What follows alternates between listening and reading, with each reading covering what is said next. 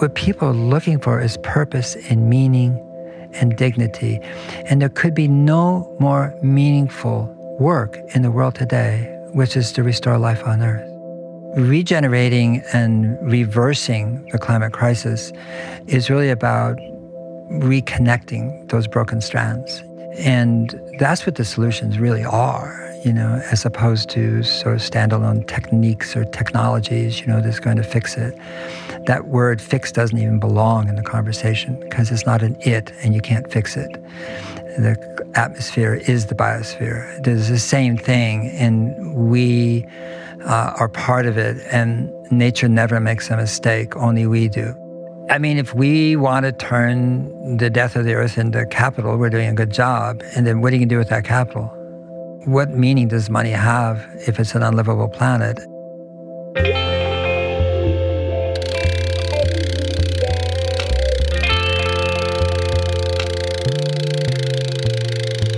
The Rich Roll Podcast. Greetings, dwellers of the biosphere we call Earth. It is I, Rich Roll. This is my show. Welcome aboard. Returning today for his second drop on the podcast, the first being our live big event in Los Angeles a couple of years ago with InQ, is an icon, a true legend, one of the environmental movement's leading voices, Paul Hawken. In addition to Paul's profound work as a planetary change agent, Paul is also an entrepreneur. He founded both Erewhon Markets and Smith & Hawken, and author of 8 books, including the groundbreaking New York Times bestseller, Drawdown. Paul is now back with an astonishing, beautiful new book called Regeneration, Ending the Climate Crisis in One Generation, as well as a corresponding nonprofit by the same name, regeneration.org, which together constitutes a collective work that aims to guide and inspire the burgeoning climate movement. A few more things about Paul and the powerful and empowering conversation to come, but first. We're brought to you today by On. I am a total gearhead. I love researching the latest technology for the sports I enjoy, and I've learned that people often overlook apparel. But what you wear isn't just clothes. It is, without a doubt, technology.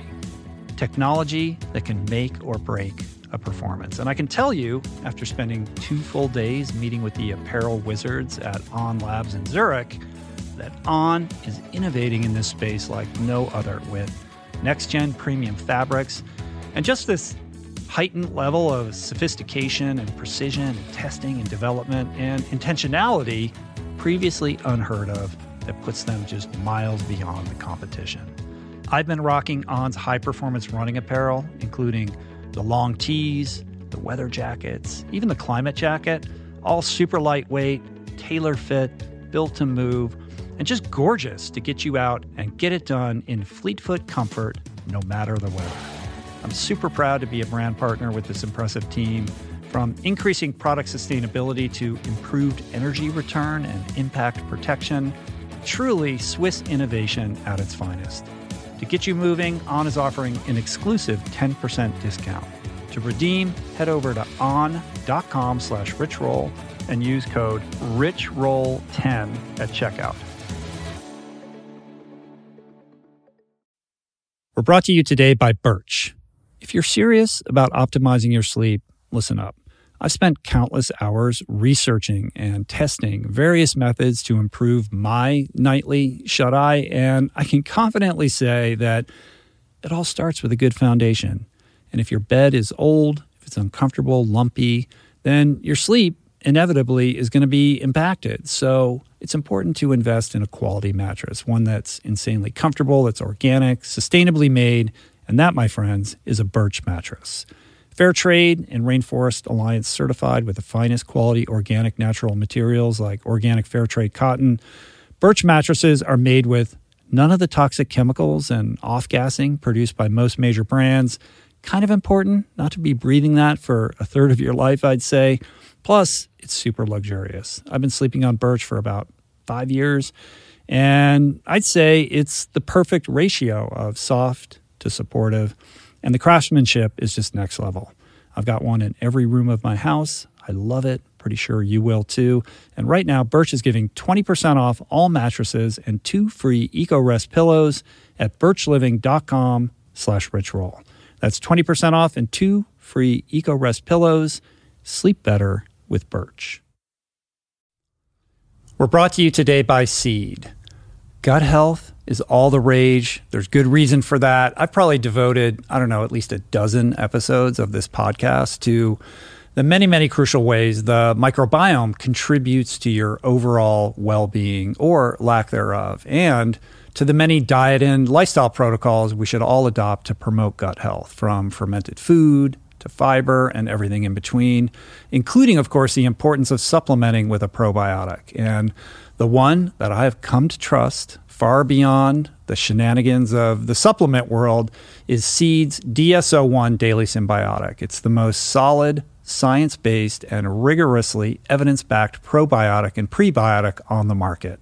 Formulated for optimal digestion, gut immune function, gut barrier integrity, skin health. In fact, my 16-year-old daughter has been using it to clear up a significant acne issue, and it's been wonderful, as well as many other systemic benefits.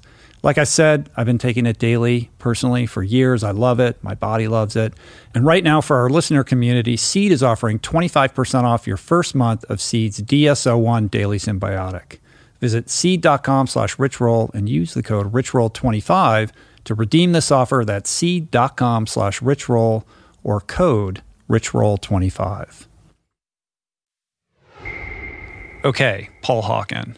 I think part of the problem when it comes to talking about climate change, how to address it, how to solve it, really revolves around agency.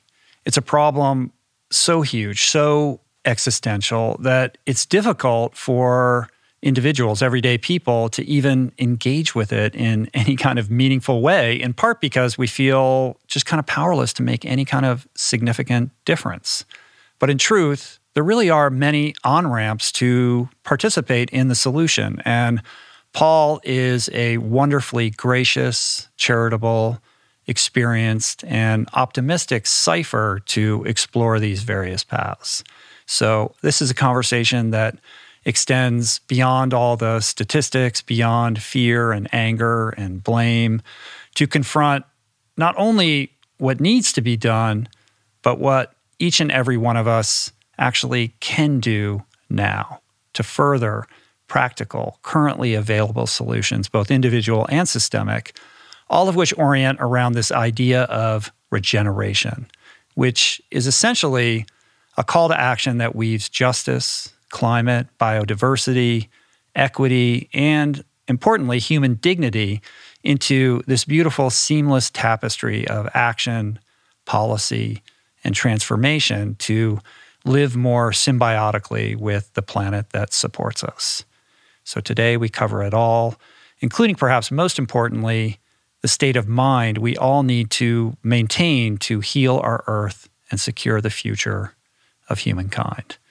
Paul is a friend, he's a mentor, he's a lighthouse, and truly a man who has indelibly shaped my perspective, my philosophy, and my actions when it comes to ecological responsibility.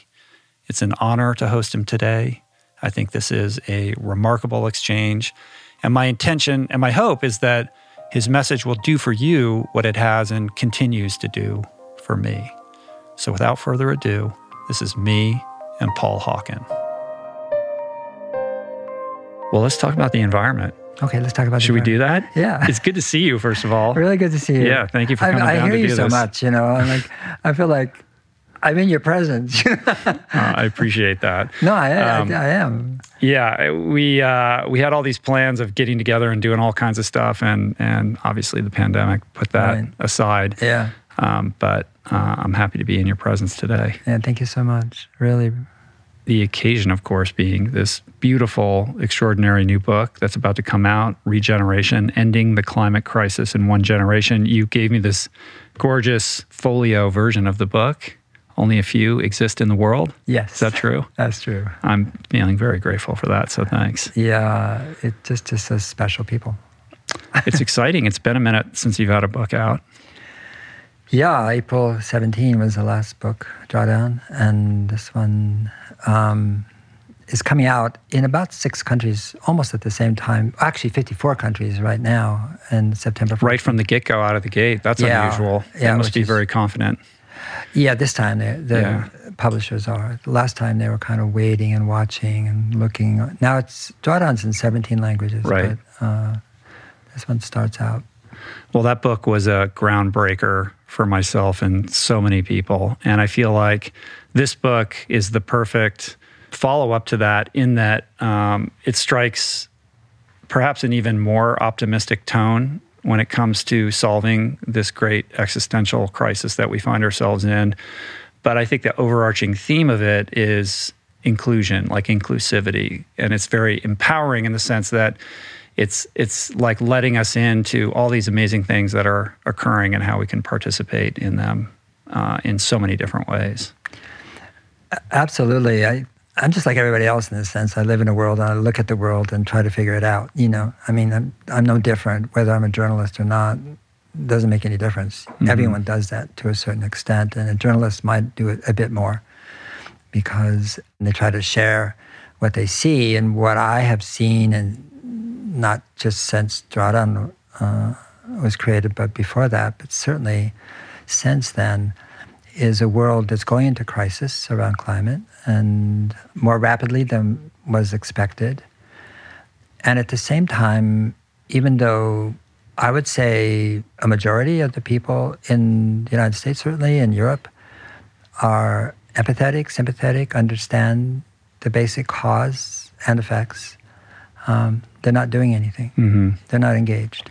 So how could it be, that you see the writing on the wall, you see this impending crisis, you're getting a very visceral sense of what's happening, on the ground, and floods and cold and heat and, drought and et cetera. And yet there's still this disengagement. And so regeneration was really about looking at that, not blaming people for being disengaged, but trying to understand why we are not. I'll just include myself generally, but what would engage us, mm-hmm. and what's prohibiting it, what's stopping us, and what would open up humanity to the idea of working together. Yeah, I think from a psychological perspective, there doesn't seem to be a meaningful on-ramp for people in the sense that I think you're correct. There's an overwhelming awareness now that didn't exist perhaps even a decade ago. And I think most people are good faith actors and want to do the right thing and recycle or do what they can. But it doesn't feel like any of these things amount to very much, right? Like I can take personal responsibility for a certain subset of decisions that I make every day, but is this really moving the needle? So there's a lack of agency or connectivity to the solutions that would really get people emotionally engaged and feeling like they actually are making a difference. Absolutely. Absolutely. I think that there's so many things you covered right there. So break it open a little bit. Let's go to connectivity, which is that the root cause of global warming is a massive disconnections between each other, between people and nature, and nature itself, which is caused by humans. Habitat fragmentation, pollution, acidification of the oceans, and onwards. And regenerating and reversing the climate crisis is really about reconnecting those broken strands, and that's what the solutions really are, as opposed to sort of standalone techniques or technologies, that's going to fix it.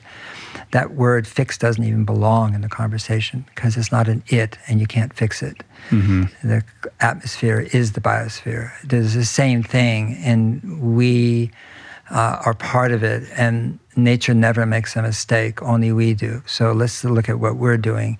And regeneration is very much about alignment with the living world, with the way it works. Sure. And always has. And so, as you said, what we've done conversationally and sort of declaratively and almost imperatively is individuate the problem, which is this is what you can do or should do. And it's true. Those are good things, recycling and use cold water in your washing machine and, try not to drive an EV if you can afford it, et cetera, et cetera. But I think people understand that even if they do them, they know it's not sufficient to the task at hand. Yeah. And so it actually makes people more disempowered in a funny way, even though they're actually participating in a kind of token way.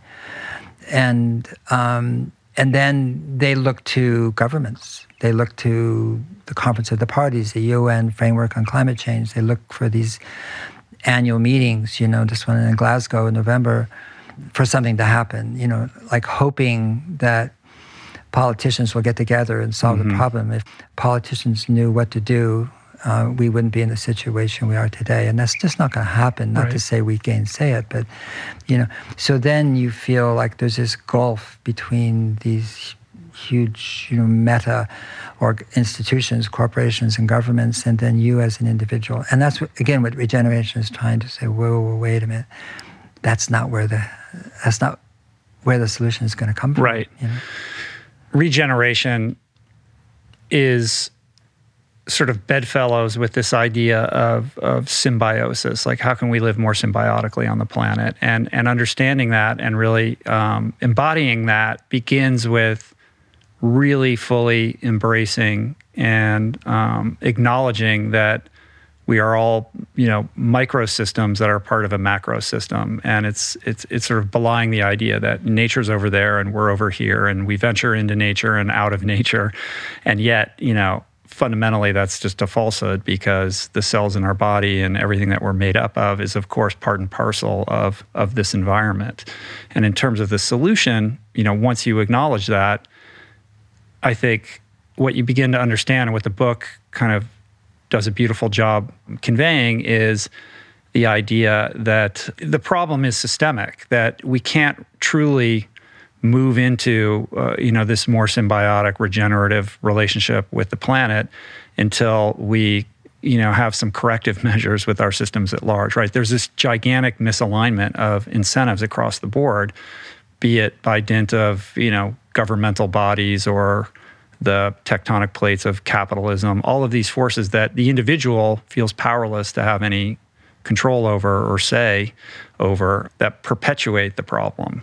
So short of revolution, like how are we creating better incentives for the systems that are in play, or how do we create better systems with incentives that could supplant the systems that are leading us astray?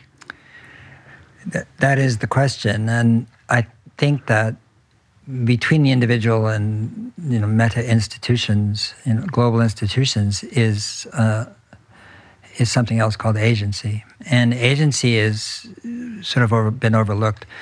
There is no such thing as an individual. That's sort of a delusion we wake up with in the morning,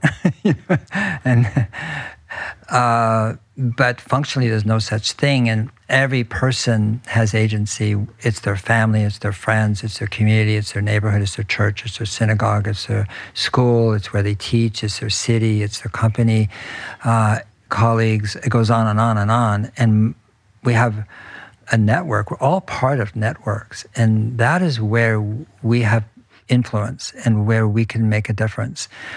And I think a lot of people have felt or come to think that, if we get renewables right, or we do this, we do that, that again, we'll fix it, but like there's some Archimedean, solution. If we pull hard enough, the problem's going to go away. Right. And rather than understanding that the solution is everywhere, it's ubiquitous, it's local, regional, it's where agency exists. And that is everywhere on earth, with every culture, every society, and every country. And so that's the good news, which is that that we can solve this. We really can, but we can't solve it if we think someone's going to solve it for us, or if we come to believe that individuals are to blame and that they're responsible and they'll solve it. We kind of know that one's not true. Right. I'm not saying we don't have personal responsibility. Of course we do, but that alone is going to be sufficient. And so when we look at the institutions and what the perverse incentives that they have, the economic institutions, the political institutions, they are all extractive. That is to say, every institution that we've come to know and trust or not trust, but buy from or believe in or invest in or own shares in is extractive. In other words, it's taking life. And we sort of take that for granted. That, well, don't make a mess. Or clean up your mess, that kind of thing. And that's sustainability in a way. But extraction is taking life. And when you take life, that's degeneration. That's what degeneration is, when you take life. And so regeneration is really not about blaming and sort of demonizing, those institutions or those economic sectors so much as saying, wait, that road, that degeneration road doesn't go much further. That's everything screaming at us, all the science, our experiences and so forth, like that road doesn't go much further. Why are we going down that road? Mm-hmm. And so regeneration is about a 180 pivot. Like, can we just stop and go the other way? Can we not regenerate the world and have a GDP and an economy and jobs rather than degenerate it? And the fact is we can. And it's really a question of healing the future or stealing the future, because what we're doing is stealing the future. Now, it used to be from our children, now it's from ourselves practically. And so it really isn't like something that what's happening with respect to climate is wrong, or not at all. It's all great. What everybody's doing is fantastic. But unless we actually do address those institutional incentives, and actually assumptions that are so deep that people don't even understand them as assumptions, then we won't have a chance at all. Because Rich, one of the things too, go back to the fix it thing, like, Bill Gates and others like John Kerry, for example, are saying, if we don't do nuclear, we're screwed, okay? And this idea, that there is this one thing, but you could have renewable energy or nuclear energy for the whole world today, and we'd still be going right over the cliff, because we're destroying all the living systems on Earth. We're destroying our oceans, our fisheries, our land, our forests, our insects, our pollinators, and so forth. That has nothing to do with renewable energy or fossil fuel energy. That has to do with us. And so we have to see it, as you said earlier, as a system. It's whole. You can't silo it and separate it out and say, we're going to do that and do this and do that. You can do that, but unless you step back and look at it systemically, you're not going to get to the core cause or core cure. But the idea being, with this, kind of typical optimistic flair that you have, being that we can create a non-extractive relationship with the planet without having to, throw capitalism to the wind. Like, within certain confines of the system that we've erected, we can course correct and still, create proper incentives. I mean, the extraction would be the economic benefit that someone would get out of changing the relationship with the planet to be symbiotic and regenerative. Well, the capitalist system really takes life and turns it into money. Right. It squeezes every last... And being extractive by its very nature. Right.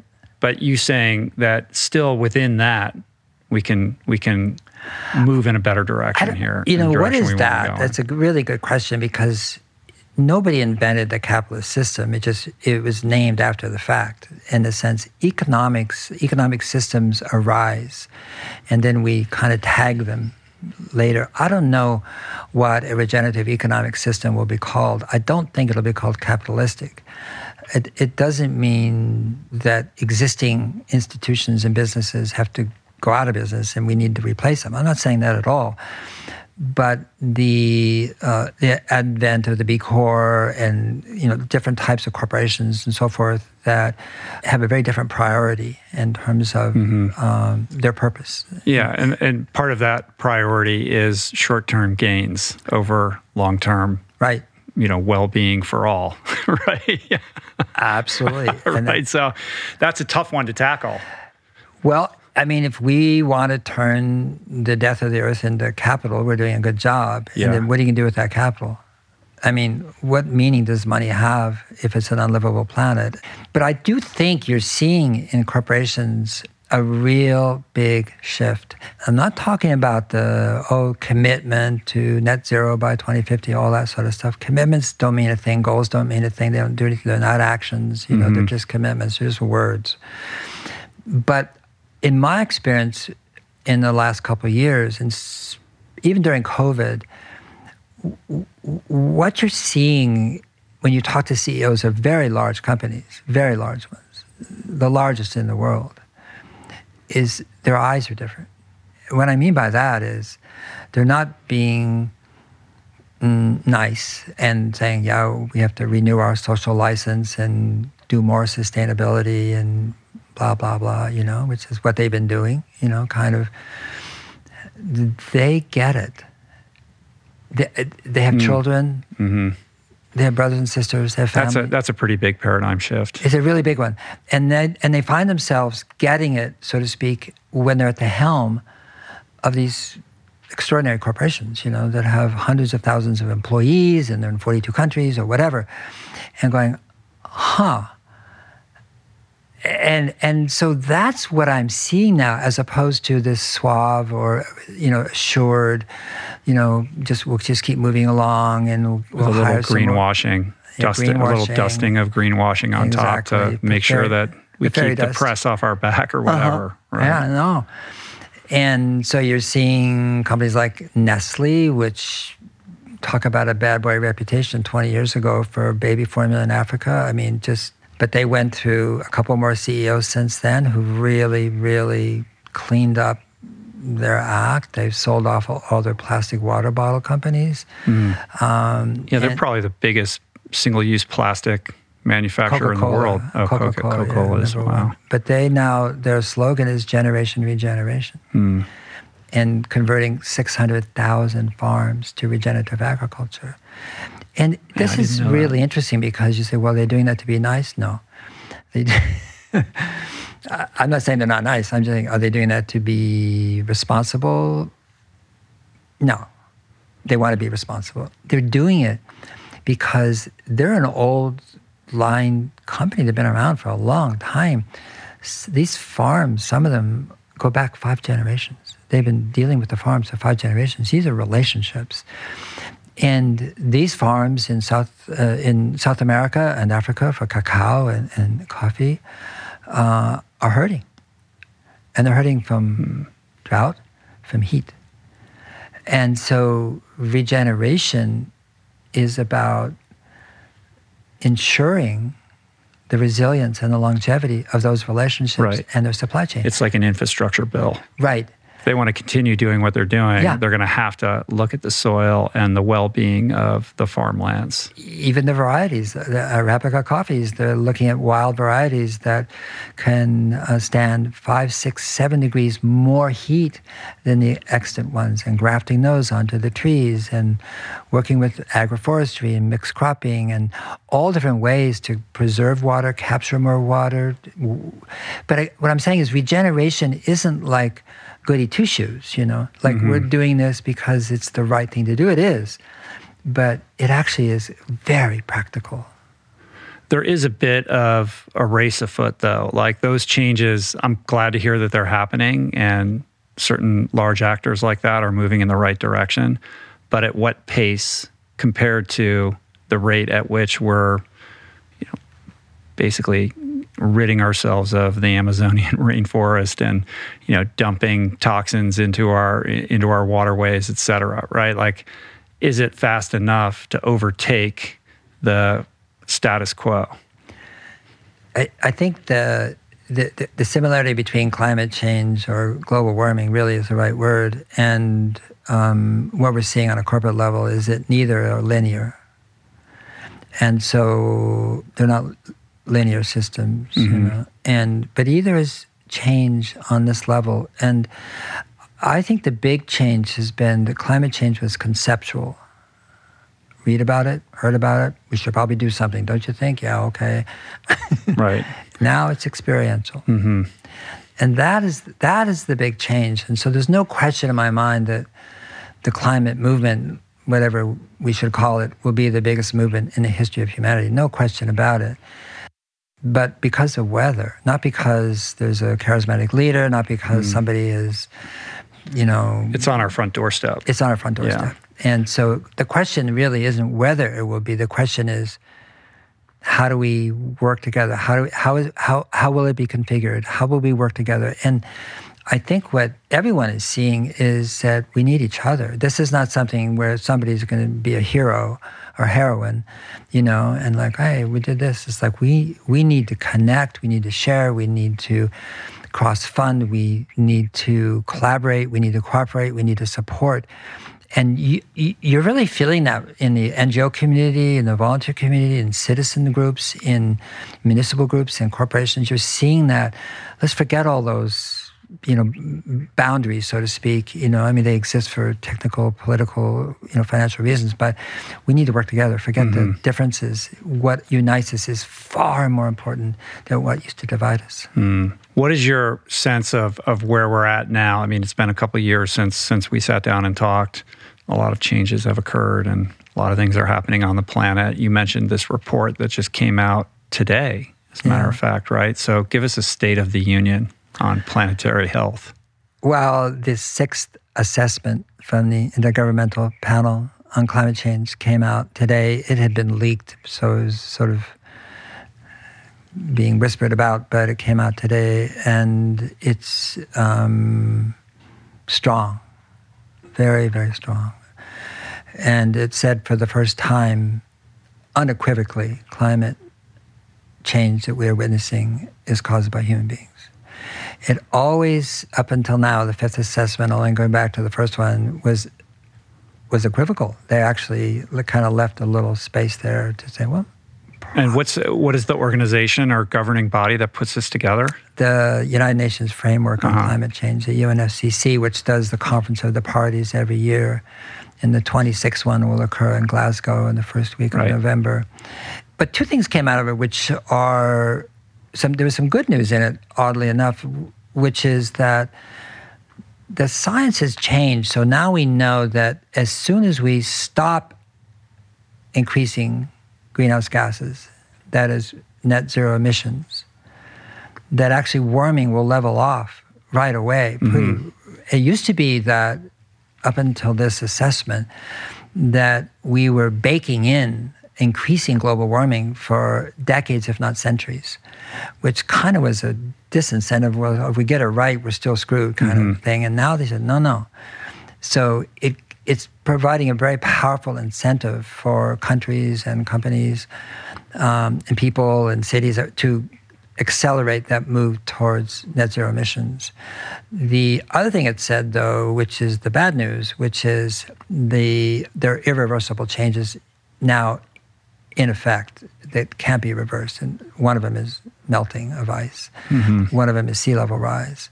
And so there is no question that, low-lying cities like the Miamis and others will be, Venice, unfortunately, will be flooded, will be underwater by the end of the century or before. And so our work is cut out for us. But I do think that the most important thing is that there's 180 some odd countries that are participating in this IPCC report.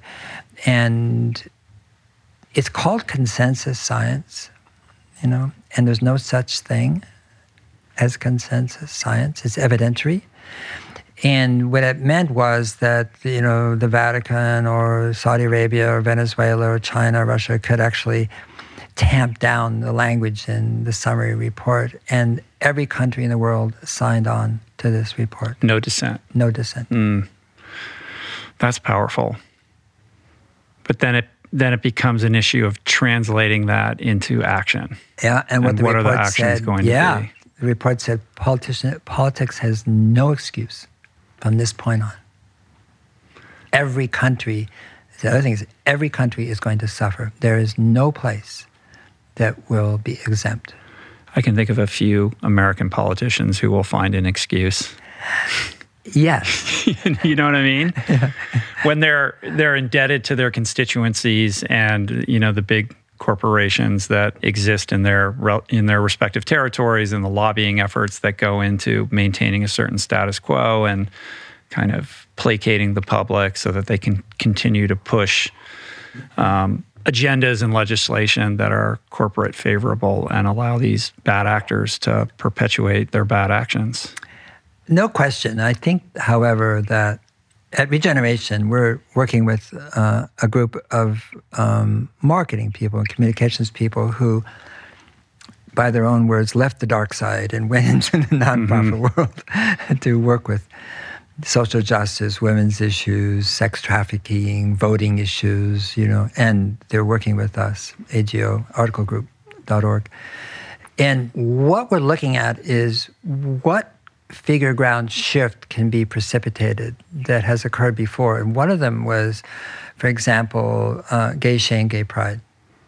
So in 2010, you could run for Congress in the United States and basically deprecate LGBTQ. Mm-hmm. Get away with it, still get elected. Get away with it and get elected. Yeah. 2012, the same party said, well, my daughter happens to be a lesbian. All of a sudden it was like, oh, they're okay. It's okay. I'm okay.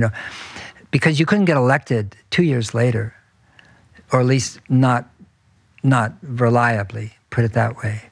I'm not saying there isn't tremendous anti-LGBTQ in the conservative, in the evangelical movement. There is, of course, in other countries. But the last month was Gay Pride Month. And so, multicolored flags and this and everywhere, you saw it. Mm-hmm. So what was that shift from shame to pride? It's created by the community itself, okay? So the same thing holds true with climate, which is that it's been marked by shame, by the way, guilt, fear, threat, blame. That hasn't worked. And it's made people numb. Mm-hmm. It's made people tune out. It has created antipathies, like fossil fuel workers, who work at Chevron or something, feel like, they're being blamed and so forth. And so what is the figure ground shift where people can feel that we are together and we all can make a difference in not just, again, by your cold water in your washing machine, but by coming together, and the ways in which people have always come together. We are social beings. We're social. We're very social, and so that's what we're looking at right now, which is what is it that will bring us together around climate, and what brings us together is that when you start to parse the distinct solutions, even though they're systems, they're connected, is that they better life for everyone. They make a better life. So that if you looked at them in the absence of climate science or extreme weather, and said, good, not good, should we do it, not do it, you want to do every one of them. Every one of them. Mm-hmm. And I think what Regeneration, the point it tries to make is that we have focused for so long on this idea that there's a small, select, intelligent, informed finance group of people who are going to solve the problem. And we've used the term future existential threat, like that this is a future existential threat over and over and over and over, like you should do something because, and that doesn't work. Mm-hmm. It never has worked. And what Regeneration is saying is that the solutions that address global warming actually address meeting current human needs. And what we've got to do is direct ourselves to each other. There's 4.1 billion people who wake up every morning and the only thing they can think about is current human needs, their needs. It could be food, it could be income, it could be a job, it could be safety, it could be food security, back to food, getting their kids to school, getting them in school, affording books. It goes on and on. Mm-hmm. This is what the bulk of humanity wakes up with every morning. They are not going to be active in a climate movement. And we don't need, quote, people who are really trying to better their own lives to be active in a climate movement, but they do need renewable energy. They do need electricity. They do need clean water. They do need better farming techniques. They do need cleaner food. All these things that are synonymous with actually reversing global warming actually reverses human suffering as well. Promoting equity for all.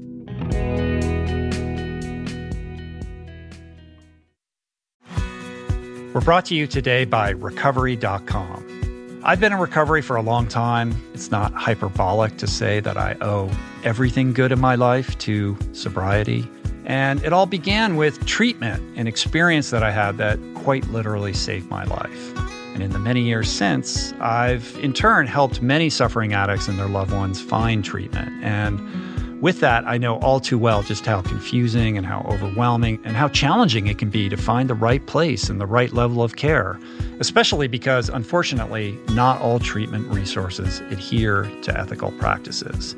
It's a real problem, a problem I'm now happy and proud to share has been solved by the people at Recovery.com, who created an online support portal designed to guide, to support, and empower you to find the ideal level of care tailored to your personal needs. They've partnered with the best global behavioral health providers to cover the full spectrum of behavioral health disorders, including substance use disorders, depression, anxiety, eating disorders, gambling addictions, and more.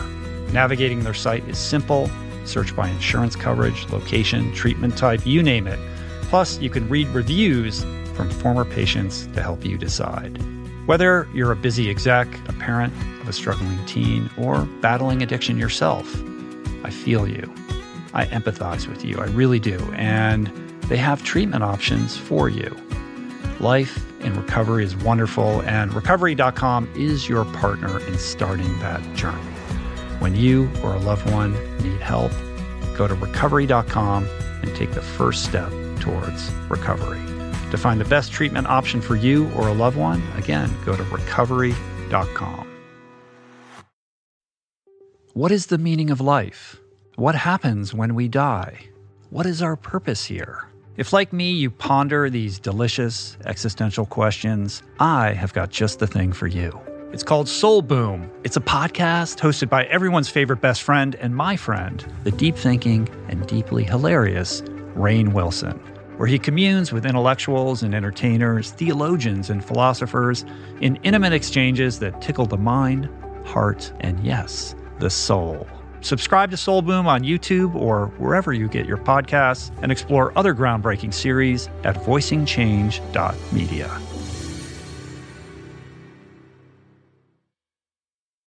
You are listening to this podcast because you care about improving your health and your well-being. But this quest is incomplete if you have yet to add my friend Dr. Rangan Chatterjee's Feel Better, Live More podcast into your listening quiver.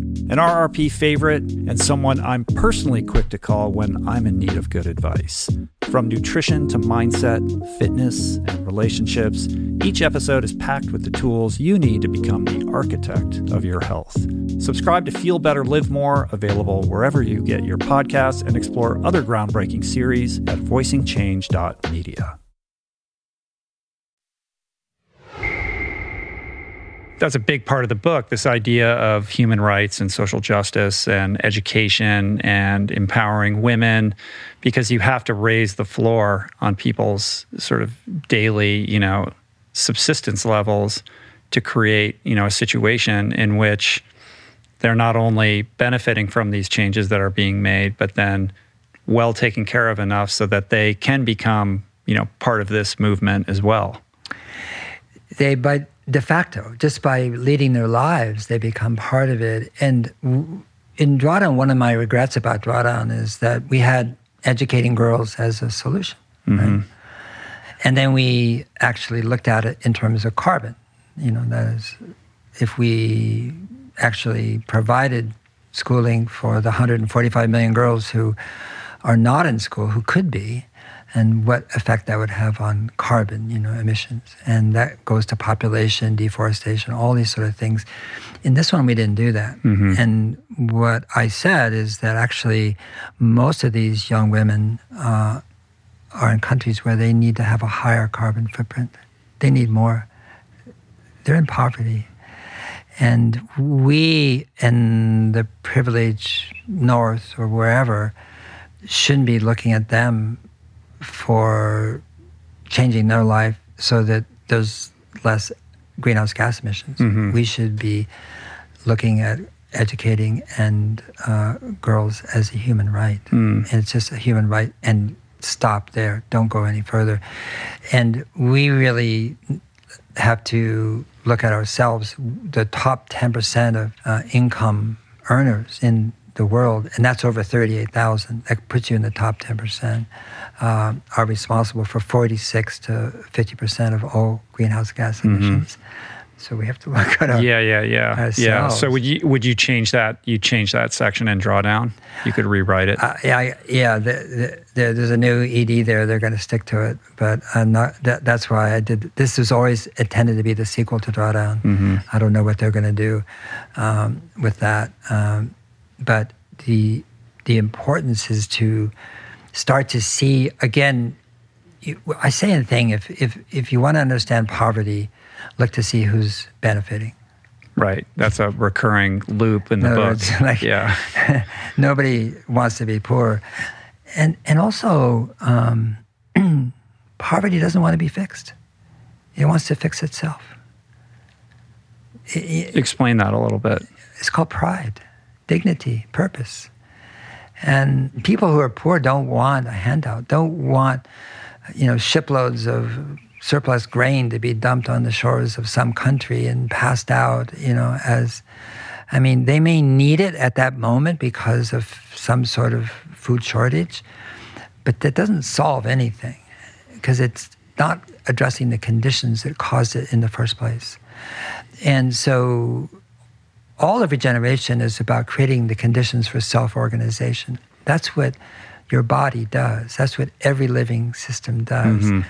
It creates the conditions for self-organization. And, so when we think about solving an intractable problem like global warming, say, oh my God, it's impossible. What can we do? And look, all these mega institutions and political stupidity and ignorance and so forth, But if we step back and say, well, what are the conditions that create self-organization or self-abnegation, that is, that destroy that, then that's where we want to go.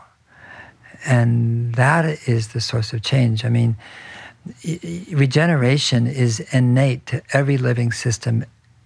It's innate to us. We regenerate every day. We practice it every day. We do it with our bodies. We do it with our dog. We do it with our children. We do it with our friends. We do it with our mom. We do it whatever. We are actively trying to improve the life of others. It's so human. Our 30 trillion cells regenerate every nanosecond, or we wouldn't be having this conversation. Right. And they do it without our intervention. Well, so planetarily, this is a combination of getting out of the way and allowing things to heal themselves and repair themselves. And on top of that, certain, sort of strategic, surgical human interventions to promote that regeneration so that it can become self-perpetuating. Yeah, it's not getting out of the way so much. It's not thinking hierarchically that you know what needs to be done. It's a matter of doing, not knowing what needs to be done. And then that's what we've done up to now. This needs to be done, and all of this needs to be done, and this needs to be done. That the people want to heal themselves. They want to heal the society, the places they live in, and they want to heal the land. I was once in the Northwest, this is years ago now, but when, they were hanging spotted owls in the back of pickup trucks, because the loggers and the newcomers, so to speak, from the cities were just at, pun intended, I guess, loggerheads, and fighting, and, because the loggers felt that these city slickers or these liberals were trying to make them jobless, right? And I remember being in a city, it was a town really, and to talk about the future, so to speak. And the aisle was an aisle, and on this side was all the loggers and the guys with the plaid shirts and with the pickup trucks. On this side was the environmentalists and the conservationists and the people who really wanted to take care of everything. And what I did is ask simple questions and said, how many people here want their rivers to have more fish or less fish in 30, 40 years? And everybody raised their hand, more. How many people want cleaner water, dirtier water? And always went out, not today, but 30, 40 years, and everybody raised their hand.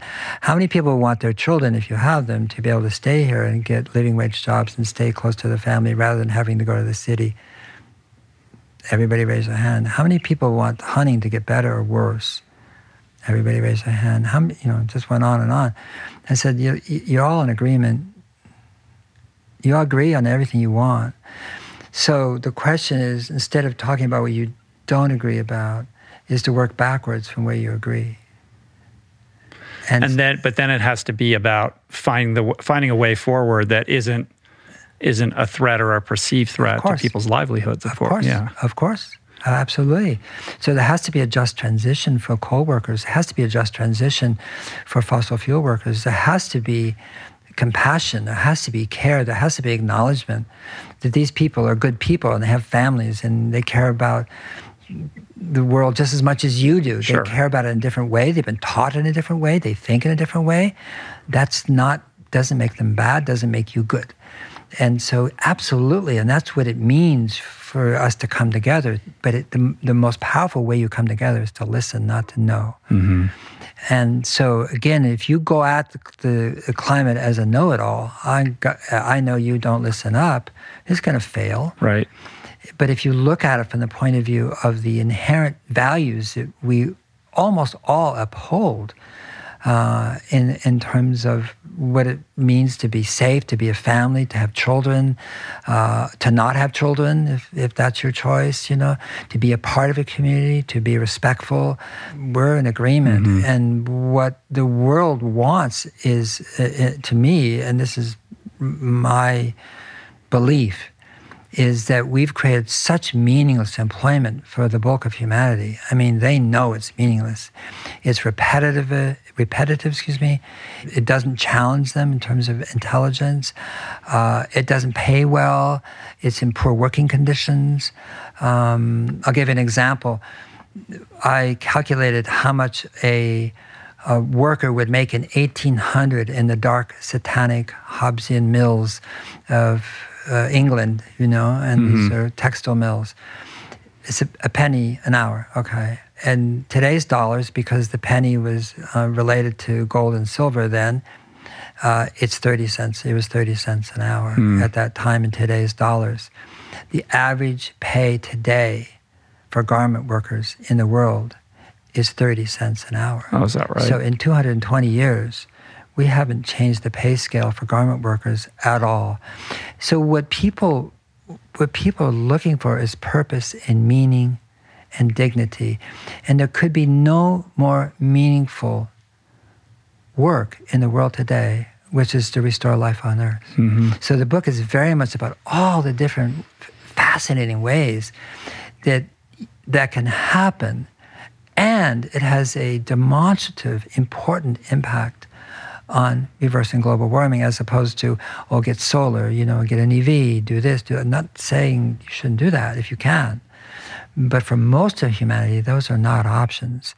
And so we have to look at it from a much broader, more enlarging, more upholding way that relates to what people can do.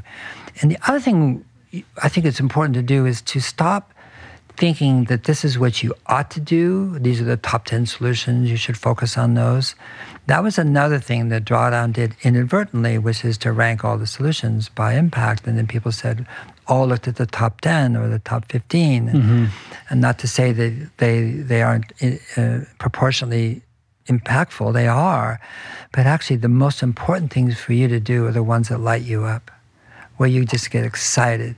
Nobody wants to wake up in the morning and says, I can't wait to mitigate today. Yeah.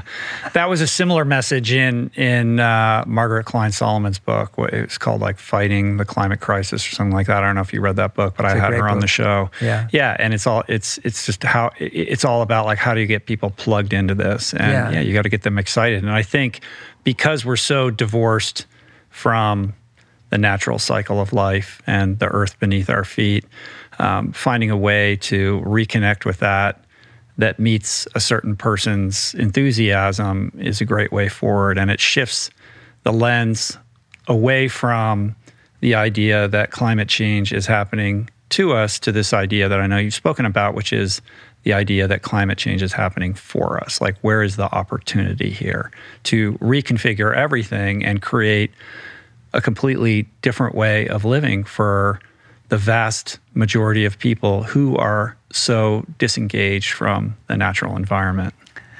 Exactly. And the thing is, there's solutions in like beavers. I know. I love that. I didn't know all that about beavers. Right. I know. It's like, if that excites you, and it does, by the way, there are people who just love beavers. They study them at work, and they try to. I didn't realize how many beavers there were. There are a lot of beavers. Yeah. And who trap them in the cities, and then not to take them where they will do more good, upstream, so to speak, in mountainous areas and so forth. But if you're doing something that just you love to do, you're very likely then to be open to other things that need to be done. Because now you're starting to see yourself as an integral part, an effective integral part to restoring life on Earth, which is really what reversing global warming is about. It's about restoring life on Earth. We've taken as much as we should, a long time ago, actually. We've passed that limit. So again, I define regeneration as putting life at the center of every act and decision. I mean, that's what regeneration is. And so looking through that lens, looking through that, seeing the world that way, then allows you to basically reflect, on what it is you're doing, or what it is that you're a part of that's being done, and how it's being done. And it doesn't mean leaving it or quitting it. It means, can we change that? Can we change that? Have you thought about this? Is there this possibility? Is there this way? Can we, it's really about doing what you can in place, as opposed to finding some other place in the world where you can make a difference. You're most effective where people know and respect you. Yeah. When you say the word regeneration, immediately what comes to mind for me is soil regeneration. And there's been a massive explosion in terms of people's awareness and care with respect to how we're treating our soils. And you can credit our friend Ryland for all the beautiful work that he's doing with Kiss the Ground and the documentary that he made, John and Molly Chester and The Biggest Little Farm. Like, there are pieces of really powerful mass media that I think are shifting the paradigm and helping people to better understand this piece of the puzzle. But the book really canvases a much broader definition of what regeneration is, and you break it down into all these different categories. You got oceans and forests and wilding and land and people and cities and food and energy and industry, and within that, all these subcategories where people are doing amazing things, and you kind of explain why this is important, how you can get involved, the new kind of operating modalities that are helping to heal the planet in these various capacities. And I think, if you page through the book, you're going to find that thing that's going to make you enthusiastic, whether it's beavers or, urban gardening or whatever it is. And what was interesting is there were so many things in here. Like, I feel like I have a pretty good grip on this general landscape, but there was a lot in here that I didn't know anything about. Some pretty interesting things in here, like the Azolla fern was one that I didn't know much about. Maybe you can explain that a little bit. Trophic cascades. What are these things? Yeah. There are, and when you first see them on the page, going, what does this have to do with? Yeah. I'm worried about the future of my children. And he's talking about a trophic cascade. Right. We need to talk about the beavers. Yeah, same with beavers. Ozolifern is a fern, and it floats. It lives on the surface of the water. It metabolizes nitrogen from the air. It fixes nitrogen from the air. So it doubles every 2.5 days. Or if it's colder, 2 days. If it's warmer, 3 days. But approximately, it doubles. It is rich in omega-3s, which is unusual for a plant and needed by this omega-6 world we live in of junk food. And it makes oil, and it sequesters carbon. And the reason we know that, not that any plant doesn't do that, every plant does, but there was an Ozola event 49 million years ago. And at that time, the ppm of CO2 was 25,000. It was pretty hot. And there was no ice in the Arctic. And it was a freshwater lens. And you had these Ozola, it's called the Ozola event, but Ozola events, where in the summer it would be covered with Ozola. And then in the cooler part, in the winter, it would die and sink to the bottom. And then that happened. And within a relatively short geological time, it went down from 25 to 6,000 ppm. And it is ascribed to Ozola, the presence of Ozola. Well, Ozola can still do that. In other words, it can still sequester things very, very rapidly. So whether they're in lakes or wetlands, or even rivers and so forth, or ponds, Ozola can sequester carbon. You can harvest it. You can feed it to animals, chickens, rabbits, goats. Right, it's like a pretty cattle. nutrient-rich. It's very nutrient-rich. You can put it in your salad. It's delicious, all right? So, you can make oil out of it. You can have omega-3 eggs if you're an egg eater and you want your eggs to be much more nutritious. And the rate of carbon sequestration is quite extraordinary. And you could even, although I'm sure a lot of people wouldn't want to do it, you could even put it in a river and then like the Missouri going into the Mississippi and then, it doubles and gets bigger and bigger and bigger. Then you could have takeouts. You're taking it out all the way down the Mississippi. And then when it gets to the Gulf, it dies and it goes down to the bottom. The oil that's being drilled for in the Arctic today is due to Ozolifern. Is it really? Yeah. Oh, yeah. Wow. And so the interesting thing about it, though, if it's in a river, it's cleaning the river up from both nitrogen and phosphorus. So right now, what you have in the Missouri, Mississippi is runoff. And as it gets to the Gulf, it creates this huge dead zone. The algal blooms. Yeah, algal bloom, dead zone. It's feeding, algal blooms, and Sargasso Sea, for that matter, going into Tulum in Mexico. And so Ozola cleans that up. And so the possibilities with Ozolifern are extraordinary. So why aren't we doing that? Well, couldn't we create massive reservoirs also and just harvest this stuff while we're sequestering carbon? Hey, when I did Drawdown, we talked about Asparagopsis taxiformis, which is this type of seaweed that if fed in very small amounts, 1-2% to ruminants, like cows, obviously, that would reduce methane emissions, from their digestion by 80-90%. Well, that was 4+ years ago, and it's happening. In other words, there are a dozen companies now that did not exist at that time. They have patents, they have this, they're competing, they're cultivating it, they're trying to all sorts. They're actually selling it, it's being used and so forth. So it took a very short time. I think Ozola is in the same place where we didn't discover it, obviously, that's not what we're saying, but I think it might come to a broader understanding and awareness now, so that people will do something and there's so many imaginative ways that you can use it, and it has so many positive and beneficial effects. In our kind of dualistic way of looking at things, though, I'm imagining like, oh, we think this is some panacea and we dump it in the Mississippi, and then there's some downstream, ecological ecosystem implication that we're not foreseeing.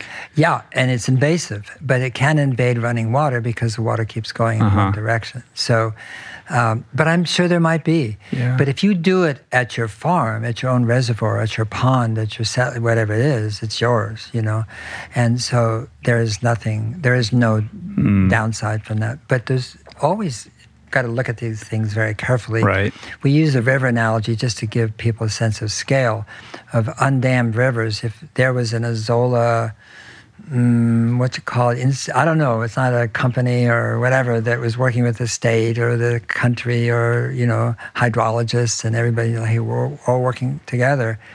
You could be pulling off so much carbon, so much food. I mean, and, you'd be replacing the soy and the crap that's being grown that's causing the runoff with Azola, which is really extraordinarily nutritious. Right, because it's a biofertilizer, but it's also a great animal feed. Yeah, you can work it into the soil. You can work it into the animals. And it grows like crazy. So it's like hemp. It's like this crazy multi-purpose plant that we've overlooked. Yeah. What's wrong with this picture? It's hard to find out what's wrong with it. Wow. Yeah. The other mind blower was this idea of rainmakers, microbes in the sky. Yeah. So walk me through that. Sure will.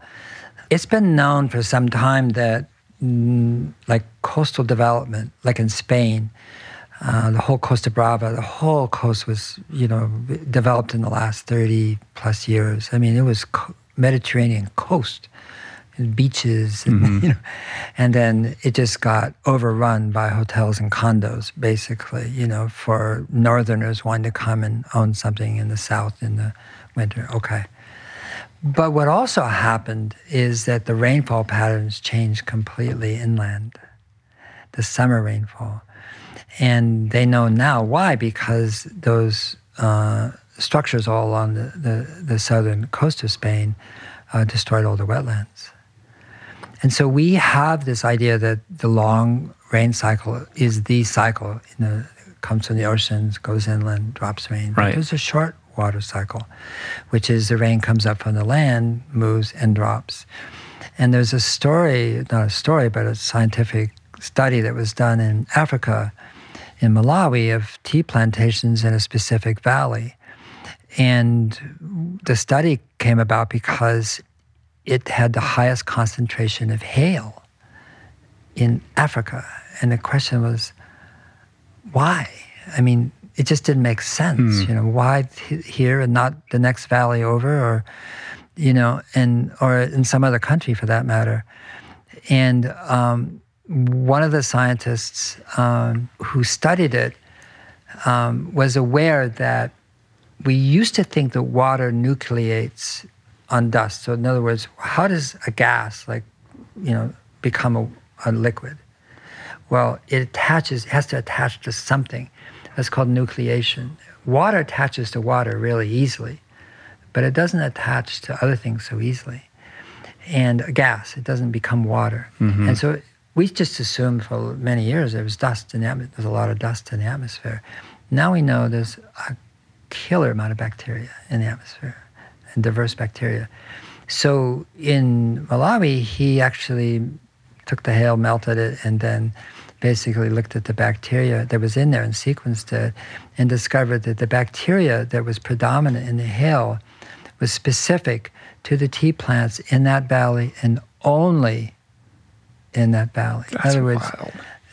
The tea and the agriculture was creating the precipitation. So the atmosphere is literally a microbiome that's populated by the plant life on the ground. Absolutely, and always has been. And the diversity of the plant life, the quality of that plant life dictates what that atmospheric microbiome is, and in turn plays a large role in the rainfall, the extent of the rainfall, the quality of the rainfall. Just like the the Sahara Desert, which is the opposite, completely dry. Dust storms come off the Sahara. You can see them, from satellites across the Atlantic Ocean, and they go south into the Amazon. And the rainfall of the Amazon benefits hugely from the dust from the Sahara. And so we are just discovering, not we, but science is discovering these extraordinary relationships. And what we do know is that the temperature that we experience, 80% of that is caused by the hydrosphere, not by the atmosphere. And that is to say that hydrosphere it can be the clouds, but it can be the fog, but it can be really the transpiration of the plants and the soil around us. And that can lower surface temperature by 1 to 2 degrees centigrade, and sometimes more. So the other aspect of that is that our deforestation, our overgrazing, and our agricultural methodology, the industrial agriculture, has desiccated the land. You're a runner. You know what happens when you get too dry. You're in dangerous territory, first of all, and you can't function. Well, the earth has been desiccated. And so what regenerative practices do, whether they're animals grazing, whether it's afforestation, whether it's agroforestry, whether it's regenerative agriculture, actually is they change the composition of the soil, because they start to sequester and place more carbon, and that carbon is food for microbes and virus and protozoa, etc. And that they start to eat each other, and they form glomalin, which is kind of a humic acid and so forth. And it changes the structure of the soil so that when it does rain, whether a lot or a little, the soil can retain the water. When the soil retains the water, then it's going to transpire the water when it gets hot, and it's going to cool. Plants grow better when it's cooler in the summer than when it's hot. So you're getting this amazing virtuous cycles by basically restoring degraded land. And there is an estimation of 2 to 3 billion hectares, that's 5 to 7.5 billion acres of land on Earth that can be restored. And not just sequester carbon, but probably more importantly, sequester water. The water, yeah. That was one of the profound things that I noticed when I visited John and Molly Chester's farm. Have you visited? You haven't been there? Oh, you got to go. It's just down the street. I know. Next time you're in LA. I got to go see it. They're in your book, so I know you're very familiar with everything that they're doing. But when you're on their land, you're kind of at a high point. You can see the other farms that are surrounding that farm. And the difference is pretty dramatic. And just the colors alone, comparatively to the neighboring farms that are farming conventionally, is unbelievable. Yeah. And one of the things that they were telling me was when you get the rains, the rare rains in the wintertime here in California, the water doesn't run off. Yeah. Like you're not getting all this flooding and all the other problems that these other farms are having. Like the water stays there. Yeah. And it almost creates its own little microclimate around the farm. It does, and the thing is, again, there's been a tendency to talk about the big solutions, and they revolve around energy, of course, because it's 76, 80% different numbers of the greenhouse gas emissions today are from the combustion of, coal, gas, and oil. So of course, if we don't do that, we're goners, no question about it. But that then has caused us to overlook the importance of what the Chesters are doing, what regenerative ag does, what restoring degraded land does, what agroforestry, reforestation, what managed grazing does. Those are just as important. So that's again goes back to this idea. Well, we're just restoring 2,000 acres in the middle of the Australian not desert but so forth, but it's somewhere in Australia. That's really important. In other words, as opposed to thinking, well, it doesn't really make a difference. It makes a huge difference, and those are the differences all around the world. And I guess my question is, how do we get that going? Right. That's the $64,000 question, right? I would suspect that most farmers would rather be farming in the way that John and Molly are farming than the way that they're currently farming. Yes. But the gap from status quo to the situation that John and Molly are in is pretty vast. You have to create some kind of incentivization or transitionary situation to allow those people to free themselves from the kind of tyrannical situation that they're in, where they're in this basically an indentured servitude relationship with big agricultural firms that compel them to do things in a certain way and, allow them to transition. Because, if you get anything from that documentary, it's how long it took to get it to a situation where now it's semi-self-perpetuating. There were some lean, very difficult years where most people would have bailed and gone back to the old ways. Definitely. So you have to create an economic buffer for these people and an on-ramp. The way to understand industrial ag versus, say, not opposed to, but compared to regenerative ag is simple.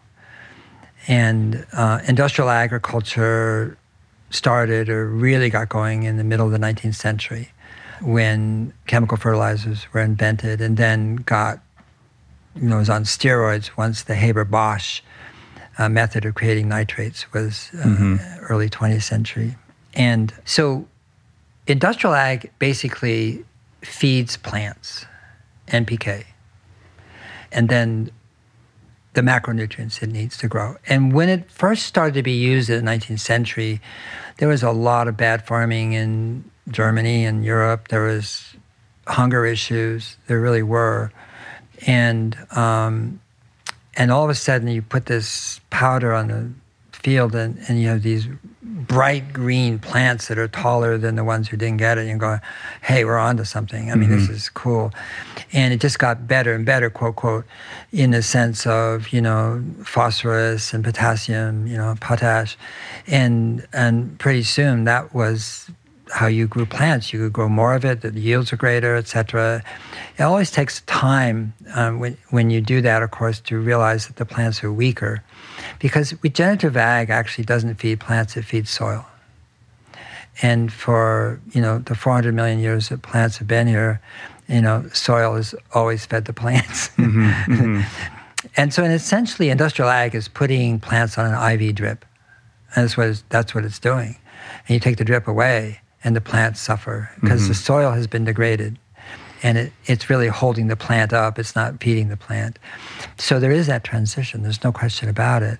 And we do need a way to support farmers, because the reason I've never met a regen ag farmer, and I've met quite a number, who did it because it was the right thing to do. Now you say, well, why did they do it? They did it because they hit the wall. It's the same as people's health. Well, people don't change their diet because it's the right thing to do. They change it because they hit the wall and said, this is not working at all. And then they turn to people, to functional medicine, to you, to whatever, Julie. I mean, they turn and say, wait a minute, I don't know what to do, And so the farmers I've met, basically hit the wall. They were running out of money. And they were feeling this squeeze, between producing commodities, having the prices out of their control, and being part of an overproducing system that suppressed prices, and their costs were going up because the soil was getting poorer and poorer, turning into dirt, as has been said, and then it needed more and more inputs. And it needed pesticides because the plants were so weak, the bugs were eating it, and then it needed glyphosate because the weeds could outcompete the plant, and pretty soon you have basically modern ag. But again, as I said earlier, those farmers could see that degenerative road ended. They could see the ending. It was called basically the bank saying, pay up, right, or we're going to take all your equipment. Right. Yeah, and that's right. So the biggest effect, the biggest change in the farming community on regen ag is caused by farmers.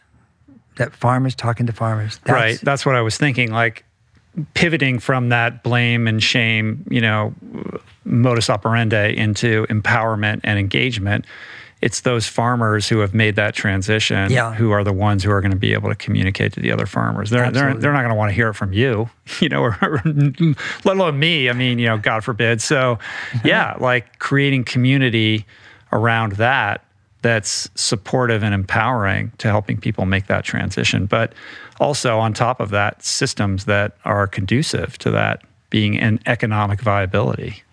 But there are things happening where the demand for regeneratively produced seeds and grains and obviously meat as well, but are increasing faster than production. Sure. And so farmers are seeing a premium. In other words, their inputs are going down, their costs are going down, but actually the income is going up. And you see 10x differences in profit per acre for regen farmers.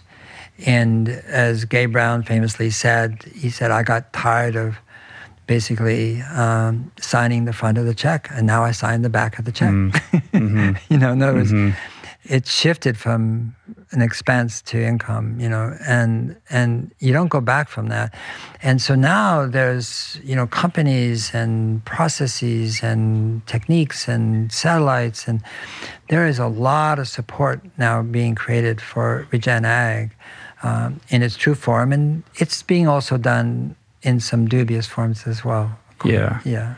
And yet, I was out of town the other day and just, was in an airplane yesterday, and you look down and you don't see a lot of regenerative farms. You see giant swaths of, square and round parcels. Pivot irrigation. Yeah. So where are we in terms of that becoming, like reaching some kind of inflection point with this? I don't know. I know that like the big companies are pivoting on this.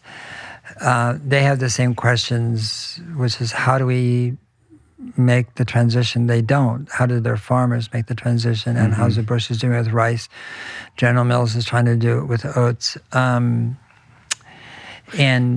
But so many, like the clothing companies now are basically looking for regenerative fiber, primarily cotton, but other fibers as well.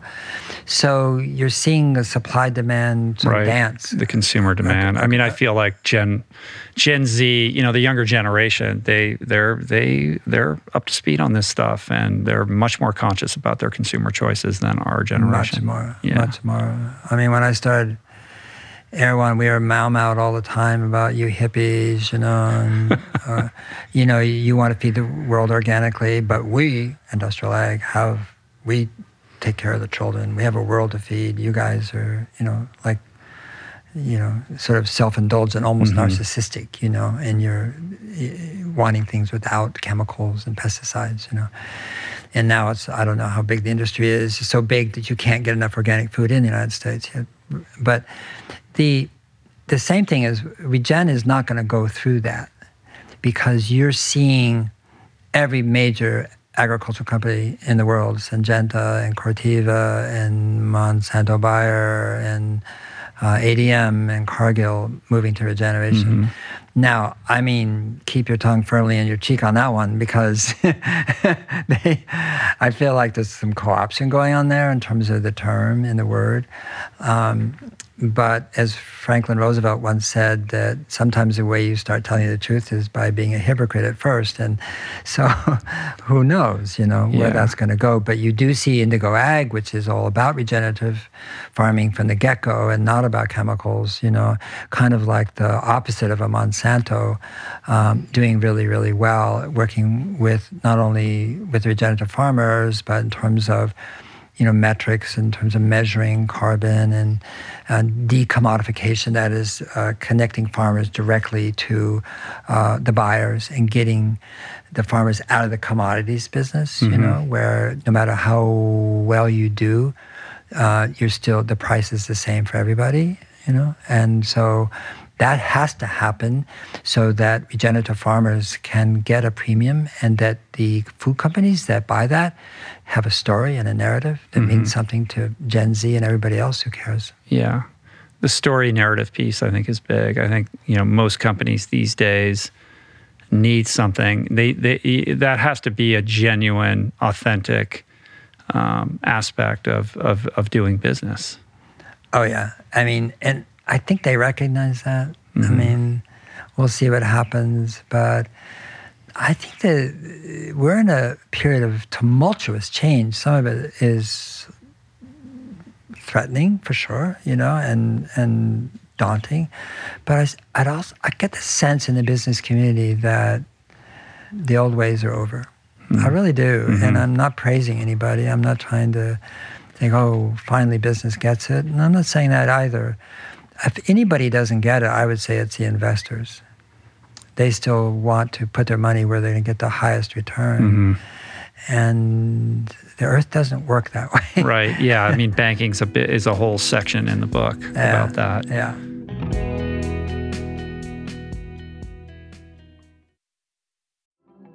There are certain rare people who have a powerful voice and know how to use it. My friend Amanda de Cadenet is one such human. The podcast is called The Conversation because it is the conversation, a groundbreaking series of raw and honest exchanges on the issues that matter most: mental health, sex, politics, ambition, gender roles, and more. Listen to The Conversation wherever you get your podcasts and explore other groundbreaking series at voicingchange.media.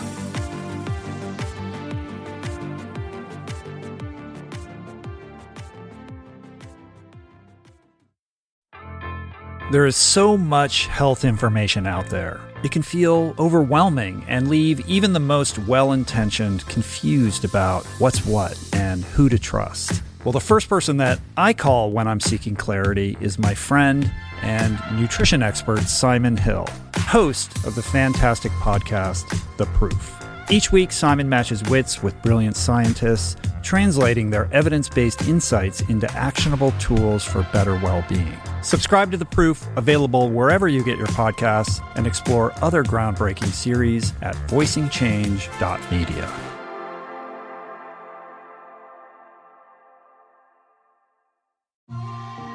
I'm super proud to announce my next venture, Voicing Change Media. This beautiful consortium of thinkers, storytellers, artists, and visionaries, all committed to fostering meaningful exchanges and sharing thought-provoking content. Voicing Change Media will feature shows like The Proof with Simon Hill, Soul Boom with Rainn Wilson, Mentor Buffet with Alexi Pappas, Feel Better, Live More with Dr. Rangan Chatterjee, and The Conversation with Amanda de Cadenet. You can explore this network and all its offerings at voicingchange.media.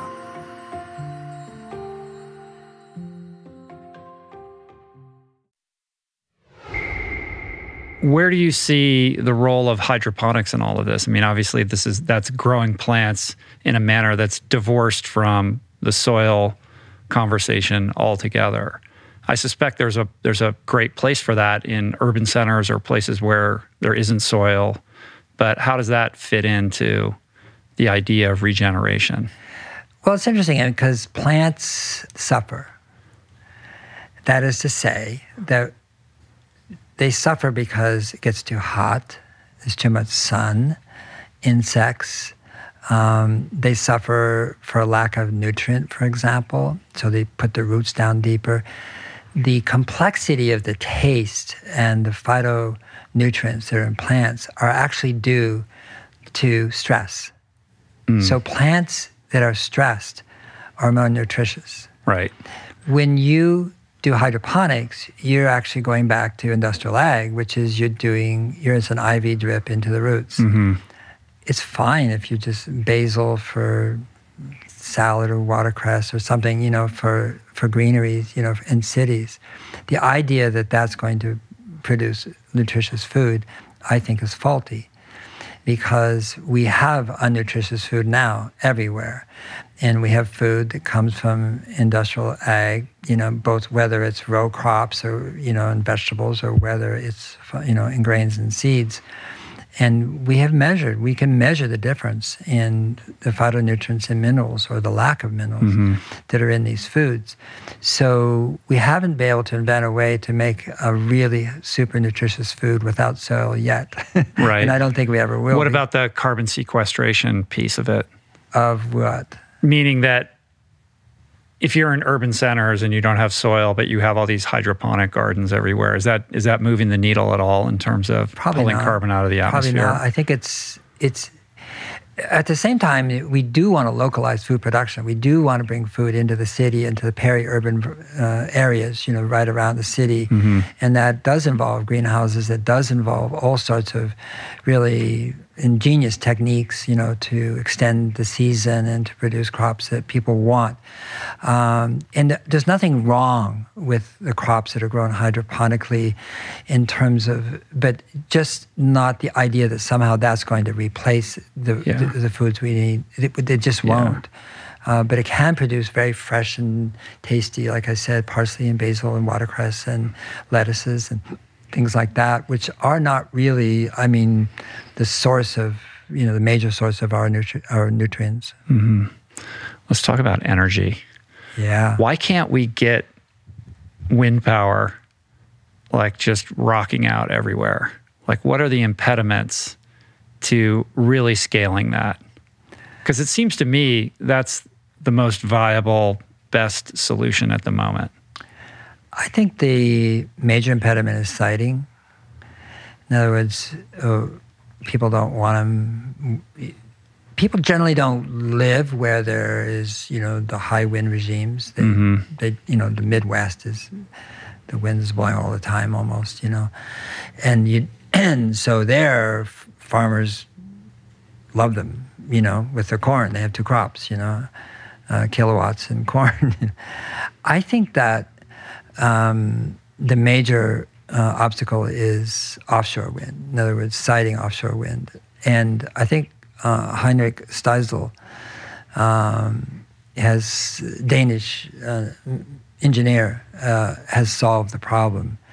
And he was when he was young, he started fooling around with wind turbines, and the 3-blade configuration that you see today on the big turbines, he invented that.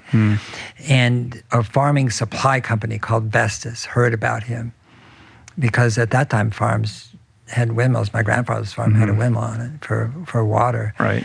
And they bought the rights to his design, and Vestas is the biggest wind turbine company in the world today, $13 billion a year. And wow. And Steisel has invented a floating platform that can go out far into the sea, to areas where they won't interfere with people's viewscape, where there's a lot of land, so to speak, but it's not land, it's water.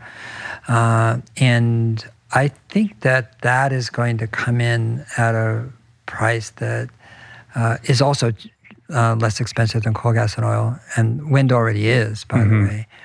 The new wind farm installations, solar is also lower cost than fossil fuel electrical generation. And I just think it's a matter of, maybe 2-3 years, because they're testing them right now, they're floating them. And Steisel is such an amazing engineer. His track record is extraordinary. And when he does something, it tends to work. And somebody said, well, when he started this project of the floating wind farms, somebody said, what if we can't afford it? And his response is, we can't afford not to. So I think there is that, again, that inflection point going right now, which is, are we quibbling over a half a cent per kilowatt hour that coal is cheaper than, it's not, but right. Are we going to it's cheap, just buy it, let's do it, end of subject. Yeah. Yeah, it just seems like there should be massive, wind farms offshore and in sort of, areas of the planet where there's tons of wind and low population density, and throughout the deserts, solar farms everywhere. There will be. I think there will be. The interesting thing about, we think of things like death spirals, something is, there's also other types of spirals, which is disruption spirals. And we're in a disruption spiral with wind and solar, renewable energy, which is its cost is going down.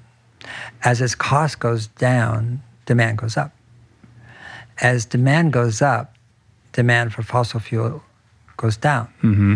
As that declines, the cost goes up.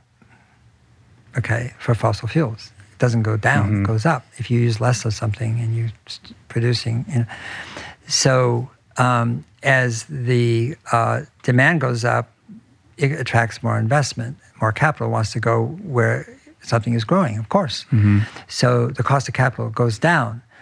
Investment into fossil fuels, which is peaking and declining, the cost of capital is going up. Mm. So this is a disruption spiral that's going to accelerate the rate of acceleration that we're seeing in renewables. And most of the projections about solar and wind and renewable have been linear. The IEA, the International Energy Agency, the World Bank, similarly McKinsey as well. And last year they admitted that they had been wrong every single year for 19 years. By undershooting it? Yeah, absolutely. Yeah. Every single year. Absolutely, you could count on them to get it wrong, every one of those institutions. And they did on batteries as well, storage for EVs and for, And so I think we're on a threshold where we're going to be surprised at the rate of growth in solar and wind. And the only thing that is going to not prevent it, because is simply capital formation, and capital wants to go to it because it really pencils out and the demand is there. A big piece with energy on this quest to electrify everything, which is a big point that you make in the book, is storage, right? So we have these batteries. Batteries are improving. They're growing in their capacity to hold storage, but they also degenerate. And they require, tons of mineral inputs, which of course have downstream impacts on the planet. Like there is no perfect panacea situation here. If we improve our batteries and then everybody's got batteries for everything, we're pivoting away from drilling, and fracking to just mining, which is what we're already seeing. And we're seeing a disproportionate amount of that. We're seeing like China really capitalize on that in a big way right now. That's creating kind of a geopolitical imbalance in terms of, how that certain economy is functioning. Yeah, there are things like neodymium that are integral to magnets, and the magnets are integral to power generation on wind turbines. And the rare earth monopoly is almost China, not quite really, but they really, 56 or 58% of the rare earths come from China, and so they definitely have control on that. What I'm seeing is that in the storage area, where it's primarily lithium ion, and there are some, I guess what I'm saying is that there's a whole bunch of innovators circling around that one. Solid-state batteries, carbon-based batteries, no lithium, and startups that are brilliant and are pointing to material use and storage capacity and cost reductions that we've seen in every single area of energy on the renewable side. Nobody thought that solar or wind would be this cheap, ever. Not in the wildest imagination did anybody think that, you'd be installing solar for less than 2 cents a kilowatt hour in the Saudi Arabia, of all places. I mean, but they're doing it at a profit. Yeah. I mean, it's not like, subsidized. And so the same thing holds true for storage, which is that I don't think we're locked in to the technologies that we're using right now. And I think you're going to see, on the storage side, I think you're going to see technologies, basically, that are still going to use minerals, but minerals that are ubiquitous and easy to get, as opposed to, Bolivia or in the Atacama Desert, or things that are more sparse or not so well distributed. That's encouraging. Yeah. I feel like the progress that's being made with batteries is similar to the history of the microchip, right? It's accelerating very quickly. And every year, EVs are coming out and the battery life's getting better and better and better, and et cetera. Like it does feel like that's getting figured out.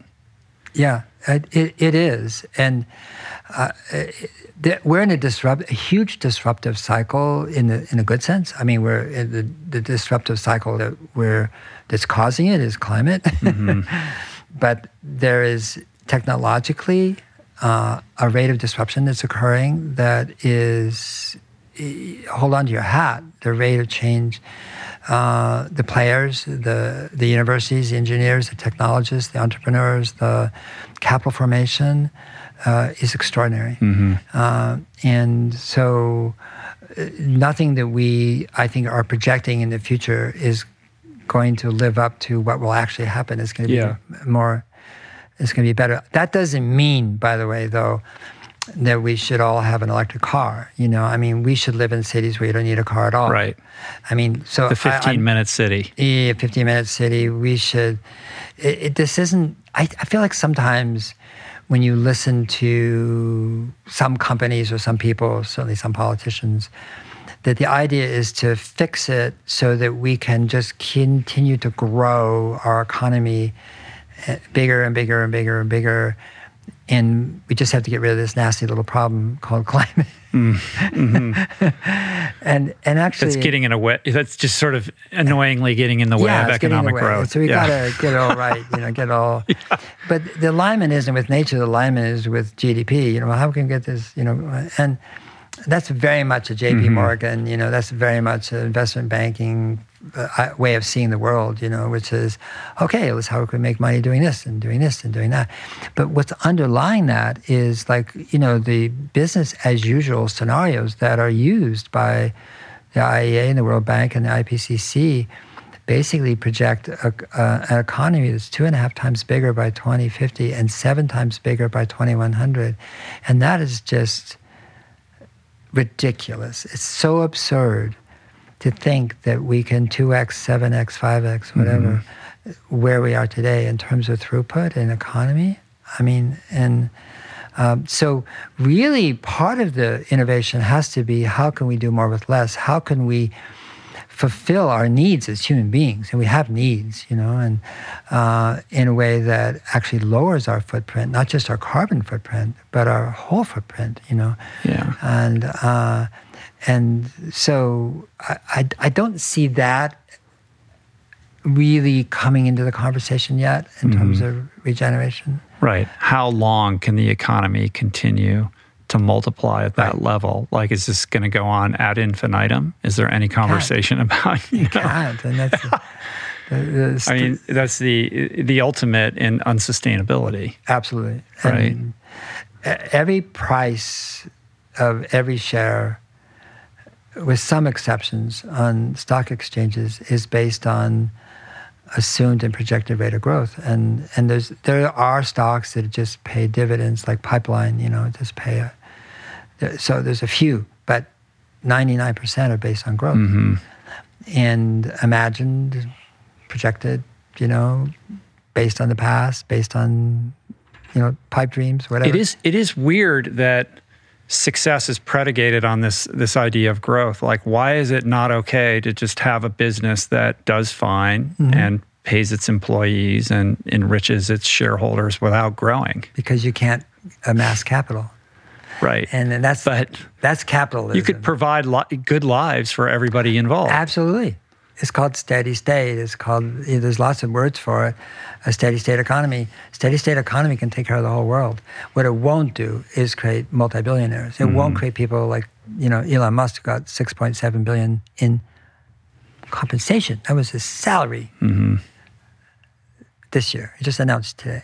I mean, just insane amount of capital. And what that capital is doing is destroying the world for the rest of people, making, houses too expensive, real estate too expensive. I mean, there's like the rich are pulling away from the rest of the world. Yeah, the wealth disparity gap is just accelerating at an obscene rate, and the pandemic just amplified all of that. Yeah, it amplified it. Yeah, and so I don't know where that is going to hit the wall, but it'll hit the wall. It can't happen. It doesn't really pencil out. I mean, only in somebody's banker's wet dream. So it doesn't need to pencil out ad infinitum. It only needs to pencil out for my lifetime. Yeah. Right. I mean, that's the mindset. Or before I retire. Yeah. Right. Or take away my millions. And no appreciation for this idea of indigeneity, which is another subject in the book, right? It is, yeah.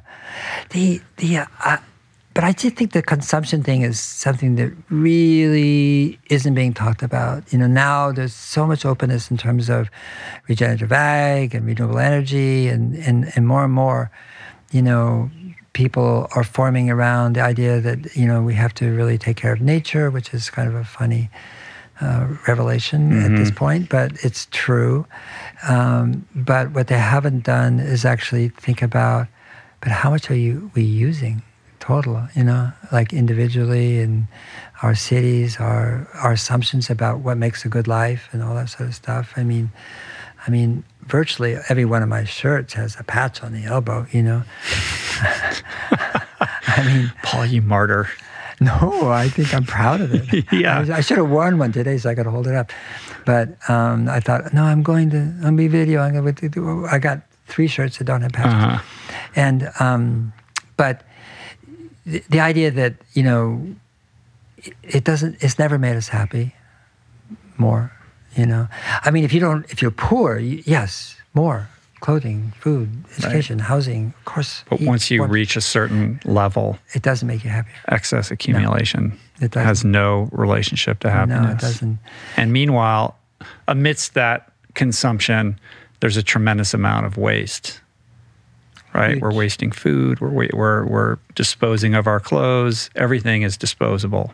Yes, I mean, clothing is considered to be 8% of global emissions is due to the clothing industry. Yeah, that's shocking. It's the number 2 industry in terms of waste and water. Number 2. Right. I mean, food. The new report came out this last week.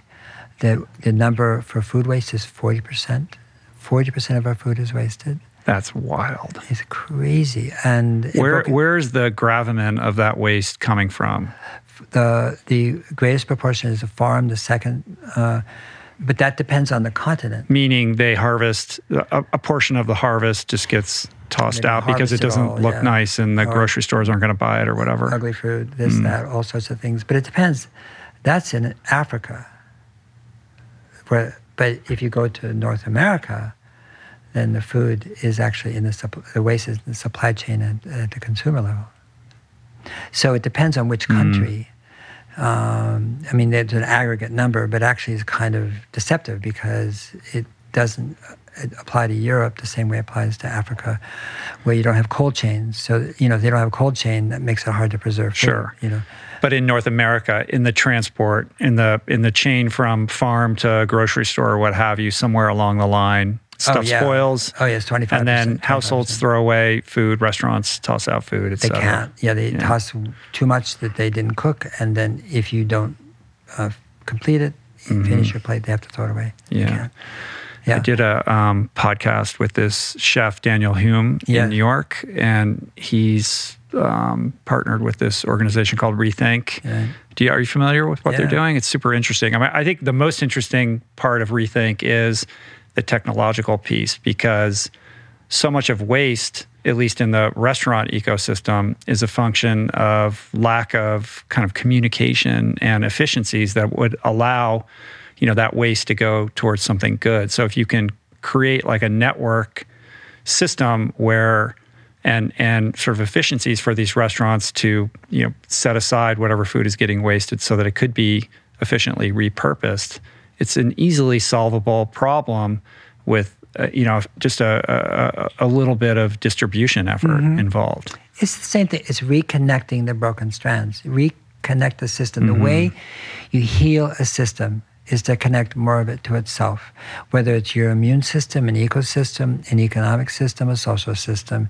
You connect more of it to itself, and we're radically disconnected. And so what he's doing there, and Rethink is doing, is saying, wait a minute, here's a source, and here's a sink. Here's a need, and here's a use. Right. And like, what if we do this? What if we do this? What are the logistics? What's required? How The staff had to be trained.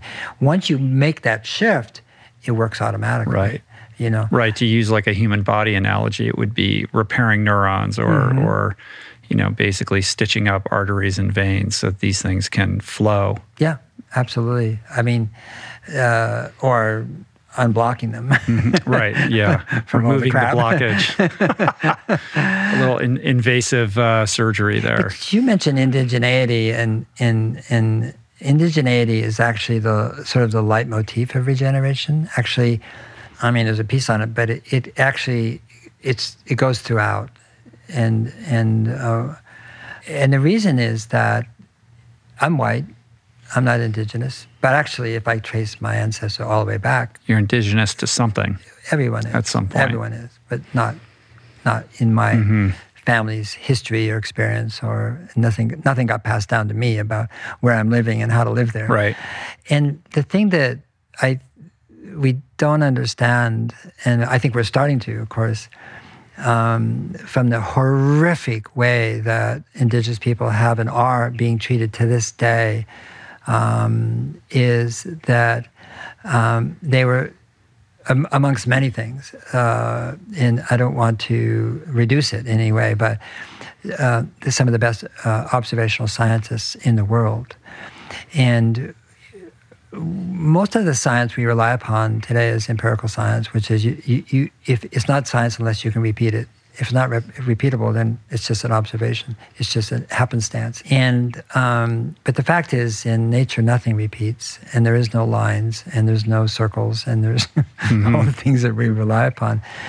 But there's pattern, and there's pattern recognition, and pattern recognition depends on time, narrative, stories, oral traditions that pass on, what is known, language in which the teaching of how to live in place is embedded in the language, so that you have verbs that are essentially metaphors for how to know where you are. And it was Aristotle who said, metaphor is genius. And so when you start to look at the 5,000 indigenous cultures on Earth, and you start to see that they had extraordinary knowledge of the place that they lived. How do we know that? Because they've been there for 10, 12,000 years or longer in some cases, and so forth. And through changes in weather and all sorts of adaptation. And so we have been the opposite. We've actually haven't lived in many places for very long. But even if we have, sorry to interrupt, like even if we had, let's say we've lived here for thousands of years, we're not connected to the biosphere in the manner in which those cultures were and are. They had to be, because that's the only way they could survive, is to actually know where they were. And so you see things like 3,000 years ago on the East Coast, and Lila June, who's on our board, actually a Dene and Cherokee activist, poet, and scholar, wrote a piece called The Forest is Farm, and what she talked about was that if you do core samples in Tennessee and around the East Coast, you find 3,000 years ago a real shift in the pollen and what was being grown, and different trees and different plants and annuals and food plants, and like what happened. And what happened is that, Native Americans, in this case, indigenous people, transformed the forests into farms. That's where they got all the food, along with animals, all right? And I was on a plane to Alaska to give a talk at the university, and I was sitting next to a woman, and we began to talk, and she's Yupik, and the Yupik people live on the Bering Strait on both sides of Alaska and Russia, and she was going out there because her sister had died, and she became the elder, and we started talking about it, how it is to live on the Bering Strait. Come on. Right. And she said that to live there, they needed to be able to predict the weather 2 years in advance. I was like, wait a minute. I said, 2 years? She said, oh, yes. And she's a very humble, quiet woman. It wasn't There was no bragging or pride, nothing. It was just matter of fact. I said, well, how'd you do that? And she started to name every single thing that they saw over a course of a year, observed, and whether it was the color of the sea ice when it froze in the fall and then melted in the spring, the depth of it, the extent of it, the type of velvet that was on the caribou, the fish, they could tell from the fish how they had changed or subtle differences. I mean, she just started naming the clouds. They would look at the clouds. She just named every single thing in their environment. And over, obviously, hundreds and thousands of years, they began to say, well, this, you put this and this, when you got those things, that means that. In the future, or they had the memory of what happened 2 years ago, so they had this type of weather. They look back and say, yeah, look, I remember, and so these, and she said, and they did it to survive. They said there was no, and we can't predict it 6 weeks in advance or even 2 weeks in advance. And we have the most amazing equipment in the world. And right? so beautiful. Yeah. To be so intricately, involved and immersed in your environment, and to be so present and paying such close attention to the smallest details and to extract meaning out of that. But they're just, they're just one culture. Right. It's true for and to have Western culture be dismissive of that because it doesn't meet the criteria of the quote-unquote scientific method. Right, exactly. And now, of course, a lot of scientists are actually turning to indigenous people, but a lot of indigenous knowledge has been lost. I mean, the elders died. You saw what happened in Canada. I think it happened here too, like their children were taken away. They were murdered essentially in Catholic schools, I mean, they were traumatized, they were belittled, they were, they were taken away from their native foods. They were fed commodity foods full of sugar, fat, and starch. They got obese, they got type 2 diabetes, they couldn't get jobs. I mean, all of what we did to them. It wasn't them doing it to themselves. And so, yet in some way, in most places, they were able to maintain and keep this knowledge and these oral traditions passed on generation after, for hundreds and hundreds of years, from being deracinated by the colonists, and so now I think we're realizing, gosh, this is Alexandria library of knowledge, It was right there all along, except we didn't listen. No. Instead, we dislocated them, marginalized them, stole their land, and forced them into situations where they have to open casinos. Absolutely, yeah. And so, I mean, part of regeneration, people say, well, what does that have to do with climate? Is absolutely to make amends in whatever way we can today. Not just to indigenous people, but actually, well, not just, but to the planet itself. African Americans, because they were indigenous people who were enslaved and brought over. There's 3,000 different cultures in Africa.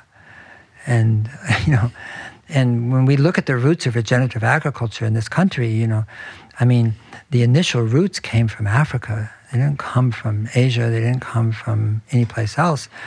And can you imagine being a woman in Ghana, and for whatever reason, you've been kidnapped or, and then herded, and then you're put on a boat, going to somewhere you don't know, that nobody can explain to you, that makes no sense at all.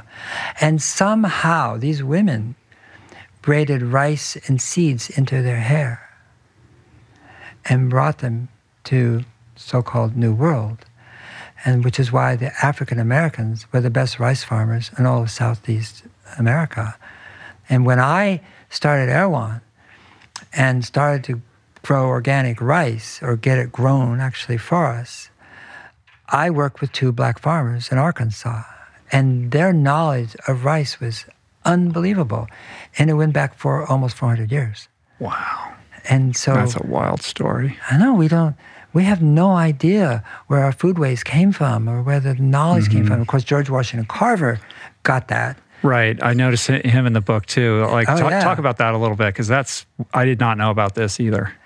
Well, I mean, he was the one who observed that the difference between black farmers and the results they were getting and white farmers who were mostly cotton farmers, because it was the best cotton soil, the best, where they were, Alabama, and how they're playing out their farms. They were killing the soil, killing the farm, And so, and then on a nourishment level, then of course on the peanuts, looking at groundnuts as a source of both restoring soil, but also restoring, an inexpensive way to provide a balanced nutrient to people that they weren't getting, at that time.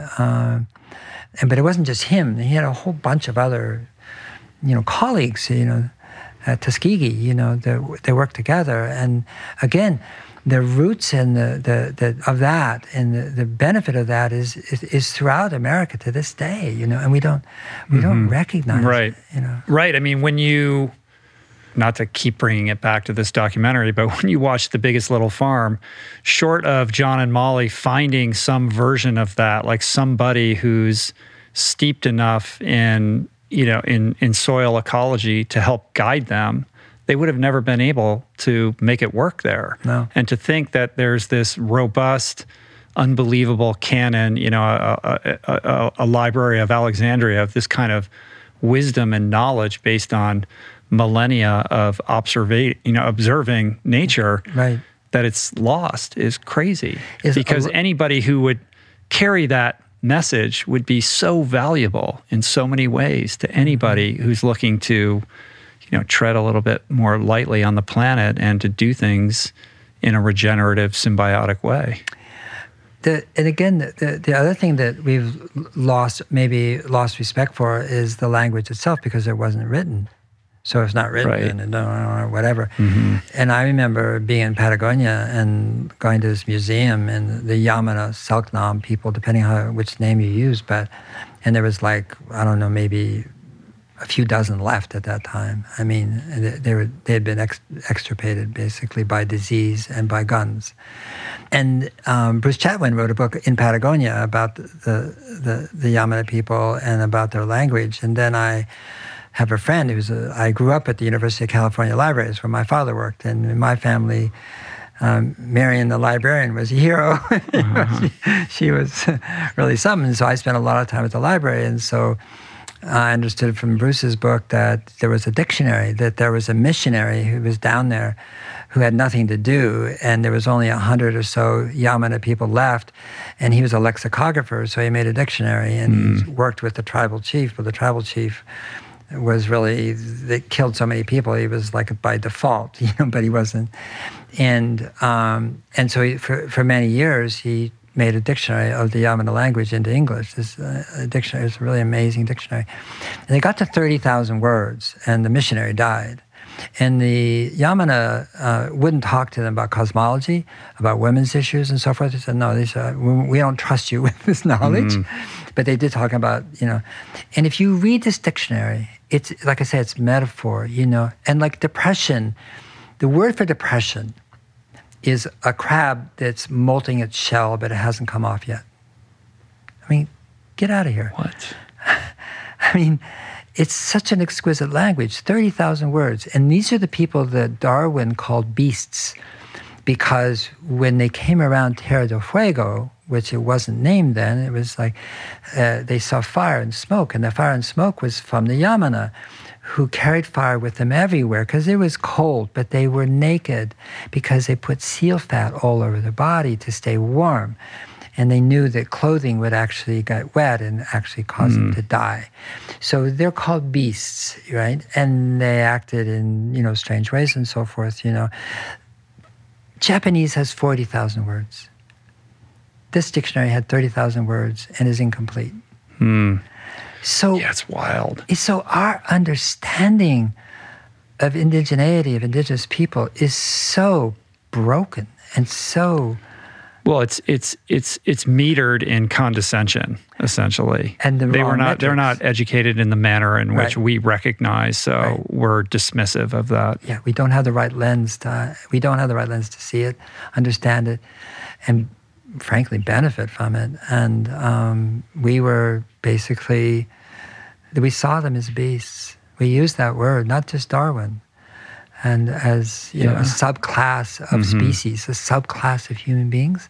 Boy. Yeah, I mean, when you think of somebody like Paul Stamets, who knows everything about mushrooms, and now we're seeing this resurgence of enthusiasm and interest in mycology and what we can learn from the fungal universe, creating foods from them, and just appreciating how much more complex and amazing it is than we ever imagined.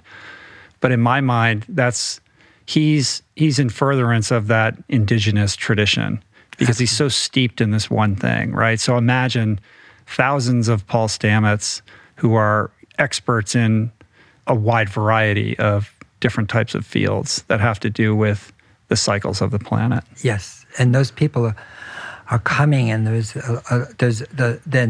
are respectful scientists now, and the Ashwar and the Warani, that they're in service, in honor of their knowledge, and trying to then help also to keep out the miners, the loggers, COVID as well, for that matter, in the Amazon, in Peru, in Ecuador.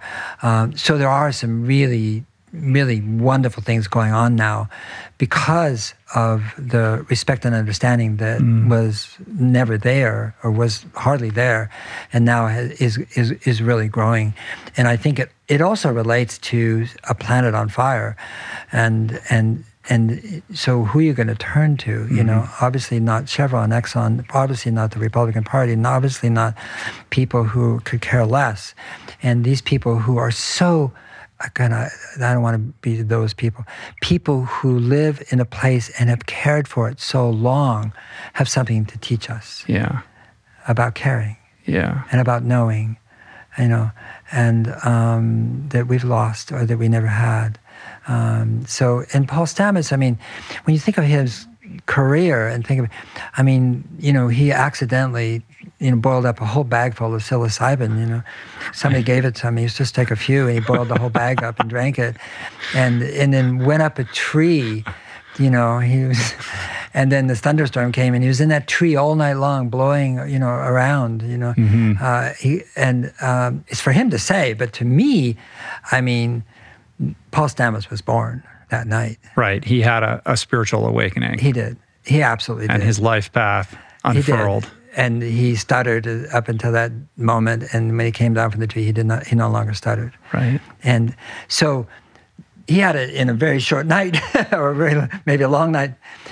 But you have to be out there. You have to be in nature. You have to turn off everything that's on and turn on everything that's off. To you, it's not off, actually, and so forth. And spend that time. I spent 3 months once in silence in the woods with nobody there. You did? Yeah. Yeah. When did you do that? I did that about 14 years ago, 15 years ago. So you had kind of a Walden Pond experience? I was just a caretaker at a refuge that was in New Mexico, and it was during the winter and early spring, and nobody was there. So I didn't speak to anyone because there was no one to speak to.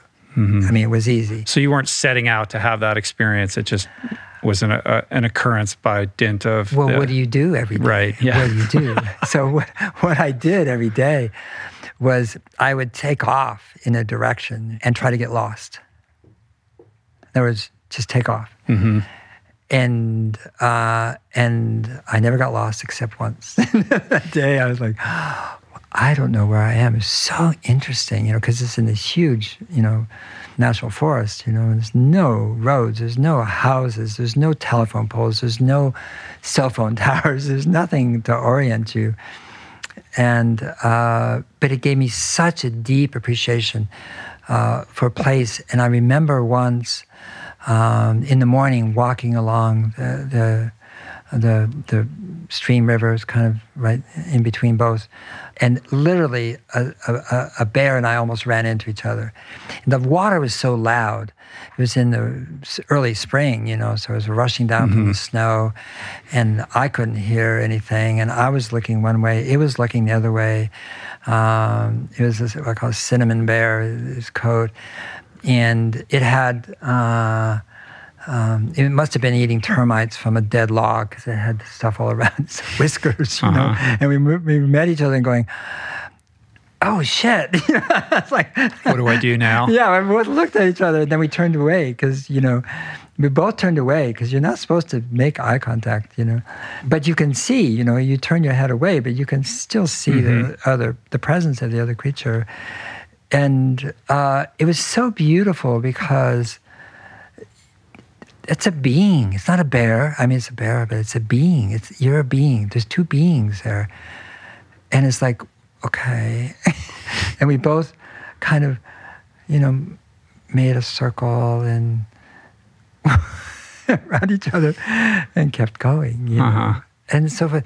And I remember nights where I would just go out and then just lean against a tree all night and sleep, or wake up and sleep all night, just, and listen to the creatures and the birds and in the morning, at night, not so much birds at night, of course, but and I didn't know what they were. I mean, they're just sounds, And those experiences are, they're not like Paul's in the tree, and not until some, but they're life-changing. They're life-changing. And when you hear terms like, oh, we have to practice nature-based solutions, NBSs, they're called NBSs now by the climatologists. It's like, excuse me, nature, everything is nature, And, the idea that there's nature-based solutions as if that was what nature is there for. Right. It's still that same colonial, hierarchical way of looking at the world, which others the world, it others nature, it makes other nature seem like other. And again, what I said about fixing it, like, well, what's the it? Climate's it. Well, really? Yeah, the idea that we're going to organize the world in accordance to meet our needs. Yeah. We'll make sure it's sustainable, but the notion being that like we're even capable of that to begin with. Yeah. And that those solutions exist for the benefit of us. And we othered indigenous people. We othered them utterly. Well, we've othered everything. Yeah, everything, I guess. Yeah, in that sense. And so that this idea of regeneration, the core of it is to experience the inseparability of everything and each other, and to honor that. And that's why I said the most important thing to do is to listen, and nature as well, and just the way we have led and been taught to lead our lives, has been so just fractured everything, just shattered all the connections that are actually intrinsically there. And regeneration is that rediscovery.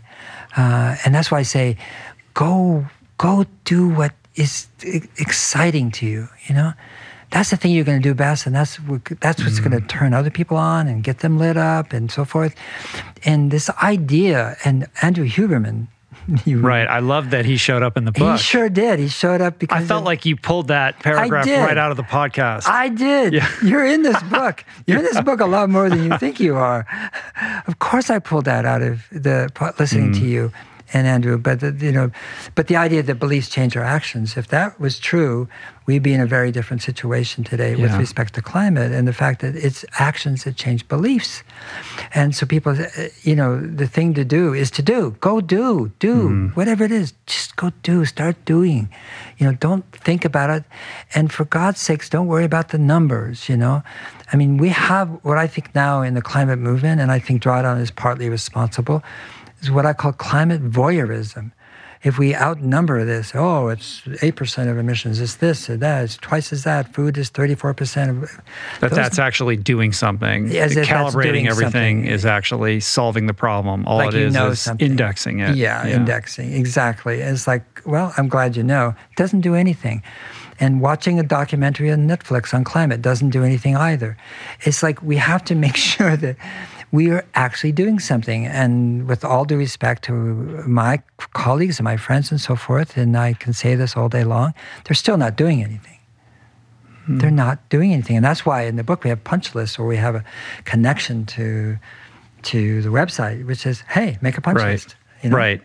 Yeah, a big piece of this is, we haven't even talked about it, the nonprofit that is, associated with the book, regeneration.org, where there's this toolkit and all sorts of resources to help people move in that Huberman way from belief into action.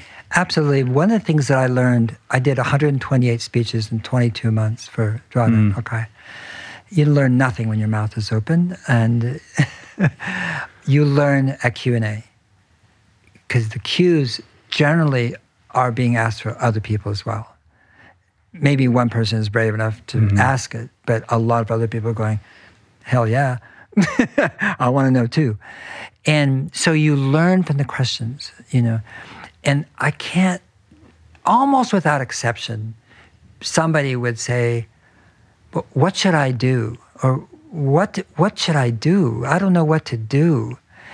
It's interesting, and there's 100 solutions in Drawdown, and they're asking that question. And Jasmine, my wife, when I started Regeneration, said, "If you don't tell me what to do in this book, I'm leaving you." So, got it. Yeah.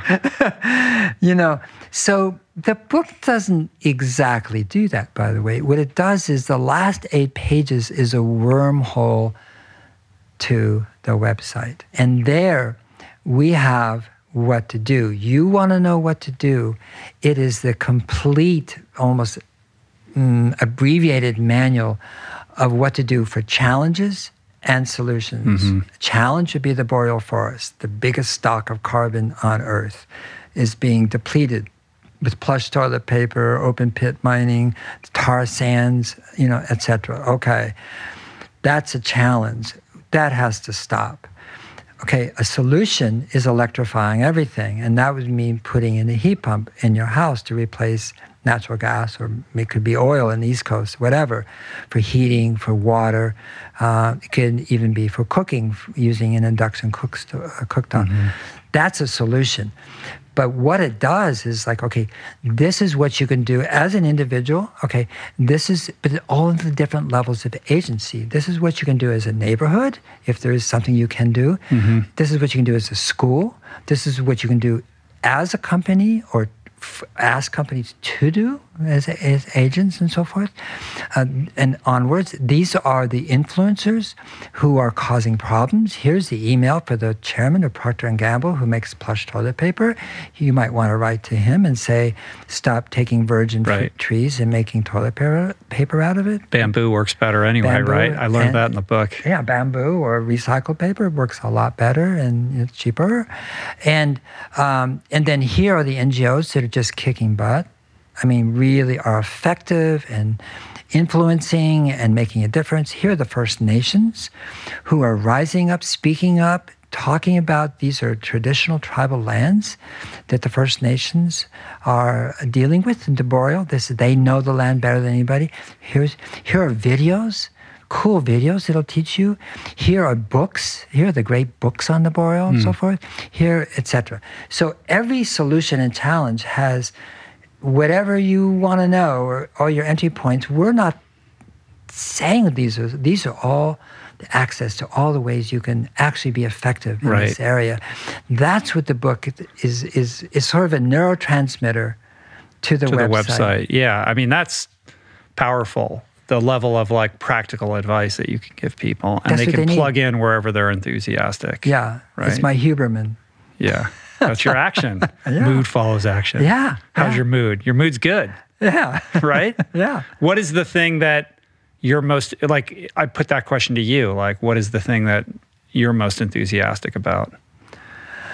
I would say the thing that I'm most enthusiastic about is the rate at which people are rediscovering land in all its myriad forms. Yeah. I shouldn't say I didn't know, but we researched it and found out the terrestrial systems, that is, forests and grasslands and farmlands and coastlands and mangroves and wetlands and so forth, those hold 3,300 billion tons of C, carbon, not CO2, C. The atmosphere holds 1/4 of that. It's 4 times as much carbon that's in the atmosphere. Okay. So there's 2 ways you can look at that. Those systems are being degraded. In other words, we're continuing to deforest, we're continuing to use industrial ag, we're continuing to overgraze, we're continuing to desertify the earth, et cetera, to cover up our wetlands, et cetera. So every time you do that, then the life of on the soil or in the soil, perishes. That's got C in it. When C perishes, it combines with the oxygen, produces carbon dioxide. Okay. So in other words, it's emitting CO2, a greenhouse gas. All right. Okay. So if we keep doing this, right, another 10% of loss of our terrestrial systems, that will increase ppm from 419, what it is today, 418, to 519, like that. It'll add 100 ppm, not reduce it. Okay, now let's flip that. Let's talk about a climate of optimism for a minute, okay, instead of pessimism. So that means if we add 9% more C into all those systems, 9% is not a lot, then we sequester all the carbon we've emitted since 1800. Wow. Okay. And if we go to 14%, depends, we will also account for all the carbon that is planned to be emitted by 2050. So if you look at any place you live, any place you love, any place you've seen and say, can we have a 10 to 12%, 14% improvement here? Like more trees, more grasslands, or can we change the grazing strategies and technologies? Can we change the farming strategies? Can we undesertify the 2 to 3 billion hectares of land and so forth? Heck yeah, we can. So that's just in protection. That's not technology, that's not energy, there's many other things we can do that are solutions that we've talked about. It's just political and community will. But if it's not asking a lot, if every community could incrementally improve by 10% through a variety of measures, it seems highly achievable. Very achievable. And so it's important that we have, rather than the big pictures that came out today from the IPCC about, whoa, it is here, it's irrevocable. I mean, no question. And you go, at the same time, it's important that we have the opposite, which is like, and got it. Thank you for sharing. Thanks for such fantastic science. Let's go to work. And this is the work that can be done everywhere by everyone. And we can absolutely meet the challenge. No question.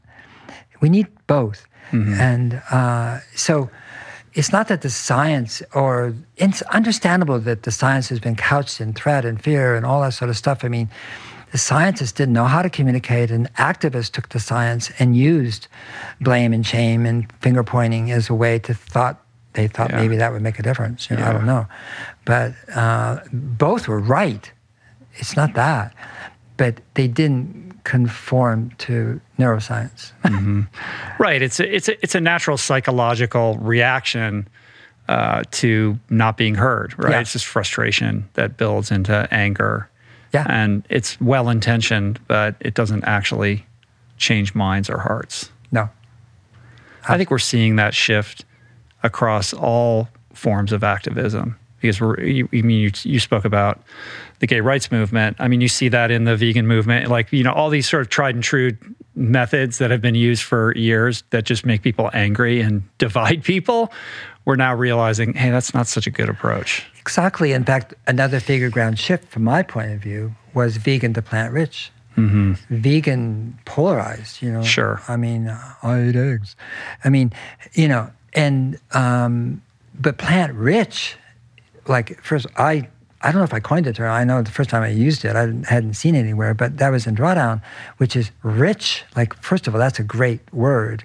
And plants is inviting. Great word. Plants is a great word. People love plants, And so plant-rich diet, is like, so that's an invitation. Come on in. Mm-hmm. The water's fine, Find your way into the world of plants, You decide, you figure it out.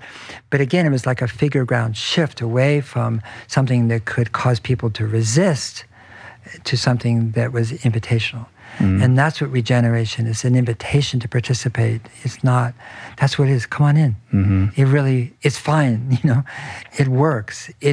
And why are you here? At this point, at this time, given what we know, what's your purpose? What gives meaning to your life? That's the question everybody should ask. Yeah. Well, we got to end this in a couple of minutes, but I can't let you go without pulling on this last thread, which is, and it's related to the psychology piece that we were just discussing. How do you, let's say somebody's listening to this, they're super enthusiastic, they're good to go, they want to translate that sort of emotionality into action, like we talked about, but they're surrounded by a community of people or family members or colleagues, et cetera, that are unreceptive to this, and they want to be able to communicate effectively their passion for this to be a change agent for others. So given what we just talked about, what are some strategies for helping people communicate more effectively? Don't use the word climate. Don't use the word global warming. Those are macro issues that are conceptual and mean almost nothing to everybody, really. I mean, we use the term, but they have no meaning. And most of the jargon and acronyms around climate have no meaning. They're completely conceptual. If you say somebody 1.5C, what does that mean to anybody? Nothing. I mean, somebody can understand it, even do it to 2.7F, I mean, they can, figure it out. It still means nothing. And so to move completely away from climate speak, because it's meaningless to most people, and to speak in ways that are meaningful to the people who surround you. And the thing about carbon sequestration, for example, let's go back to soil and farming, which is the purpose of regen ag is not to sequester carbon. That's an outcome. It's really important to understand the difference. The purpose of regen farming for a farmer is to actually change their life, to get out of debt, to stop using poisons that poison their family or themselves and so forth, to increase their profitability, to be proud of what they're doing, to absolutely become more resilient to drought and too much water so that the soil can be a reservoir instead of dirt. I mean, to increase the pollinators for your crops, which are now dead and gone.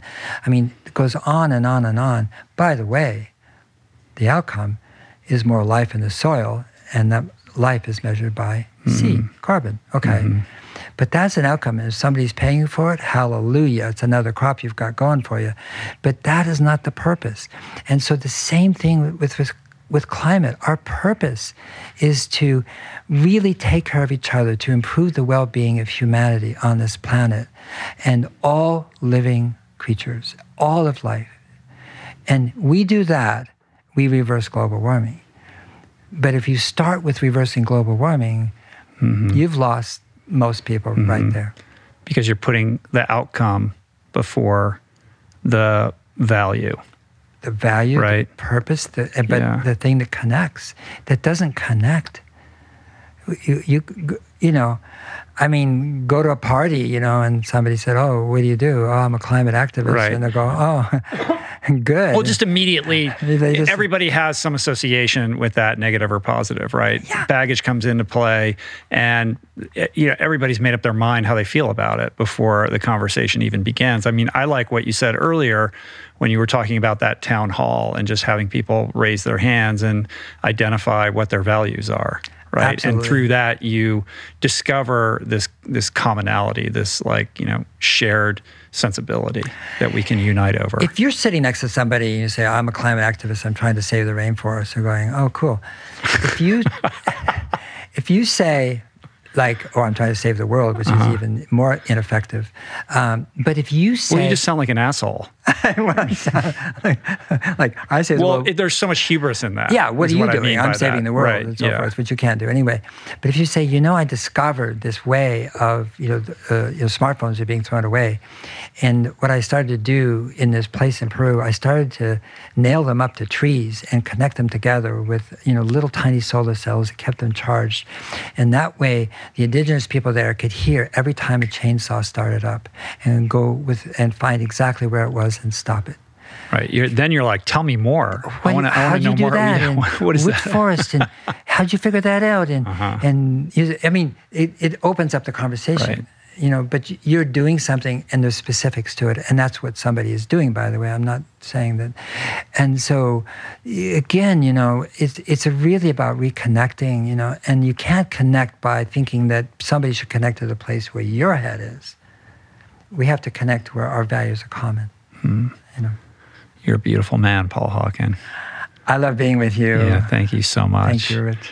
You are a gift to humanity and the planet. I could talk to you for hours and hours and hours, and I really appreciate you coming here today and sharing your wisdom and experience. Thank you. And I have to say again, your wisdom and your drawing out of wisdom is in the book. I appreciate that. I appreciate it. I'm humbled by that statement. No, it really is. I listen. I mean, and it made a really big difference. I'm glad to hear it. Yeah, thank you. And I'm excited for people to check it out. Regeneration, Ending the Climate Crisis in One Generation comes out September 16th? 14th. Whatever. Yeah. You can get it now, though. Yeah, you can pre-order it now. It's a beautiful book, and I think it's going to really inspire a lot of people into the action piece, right? Right. Cool. Right. Well, come back and talk to me again sometime. All right. Thank you. Peace. Plants.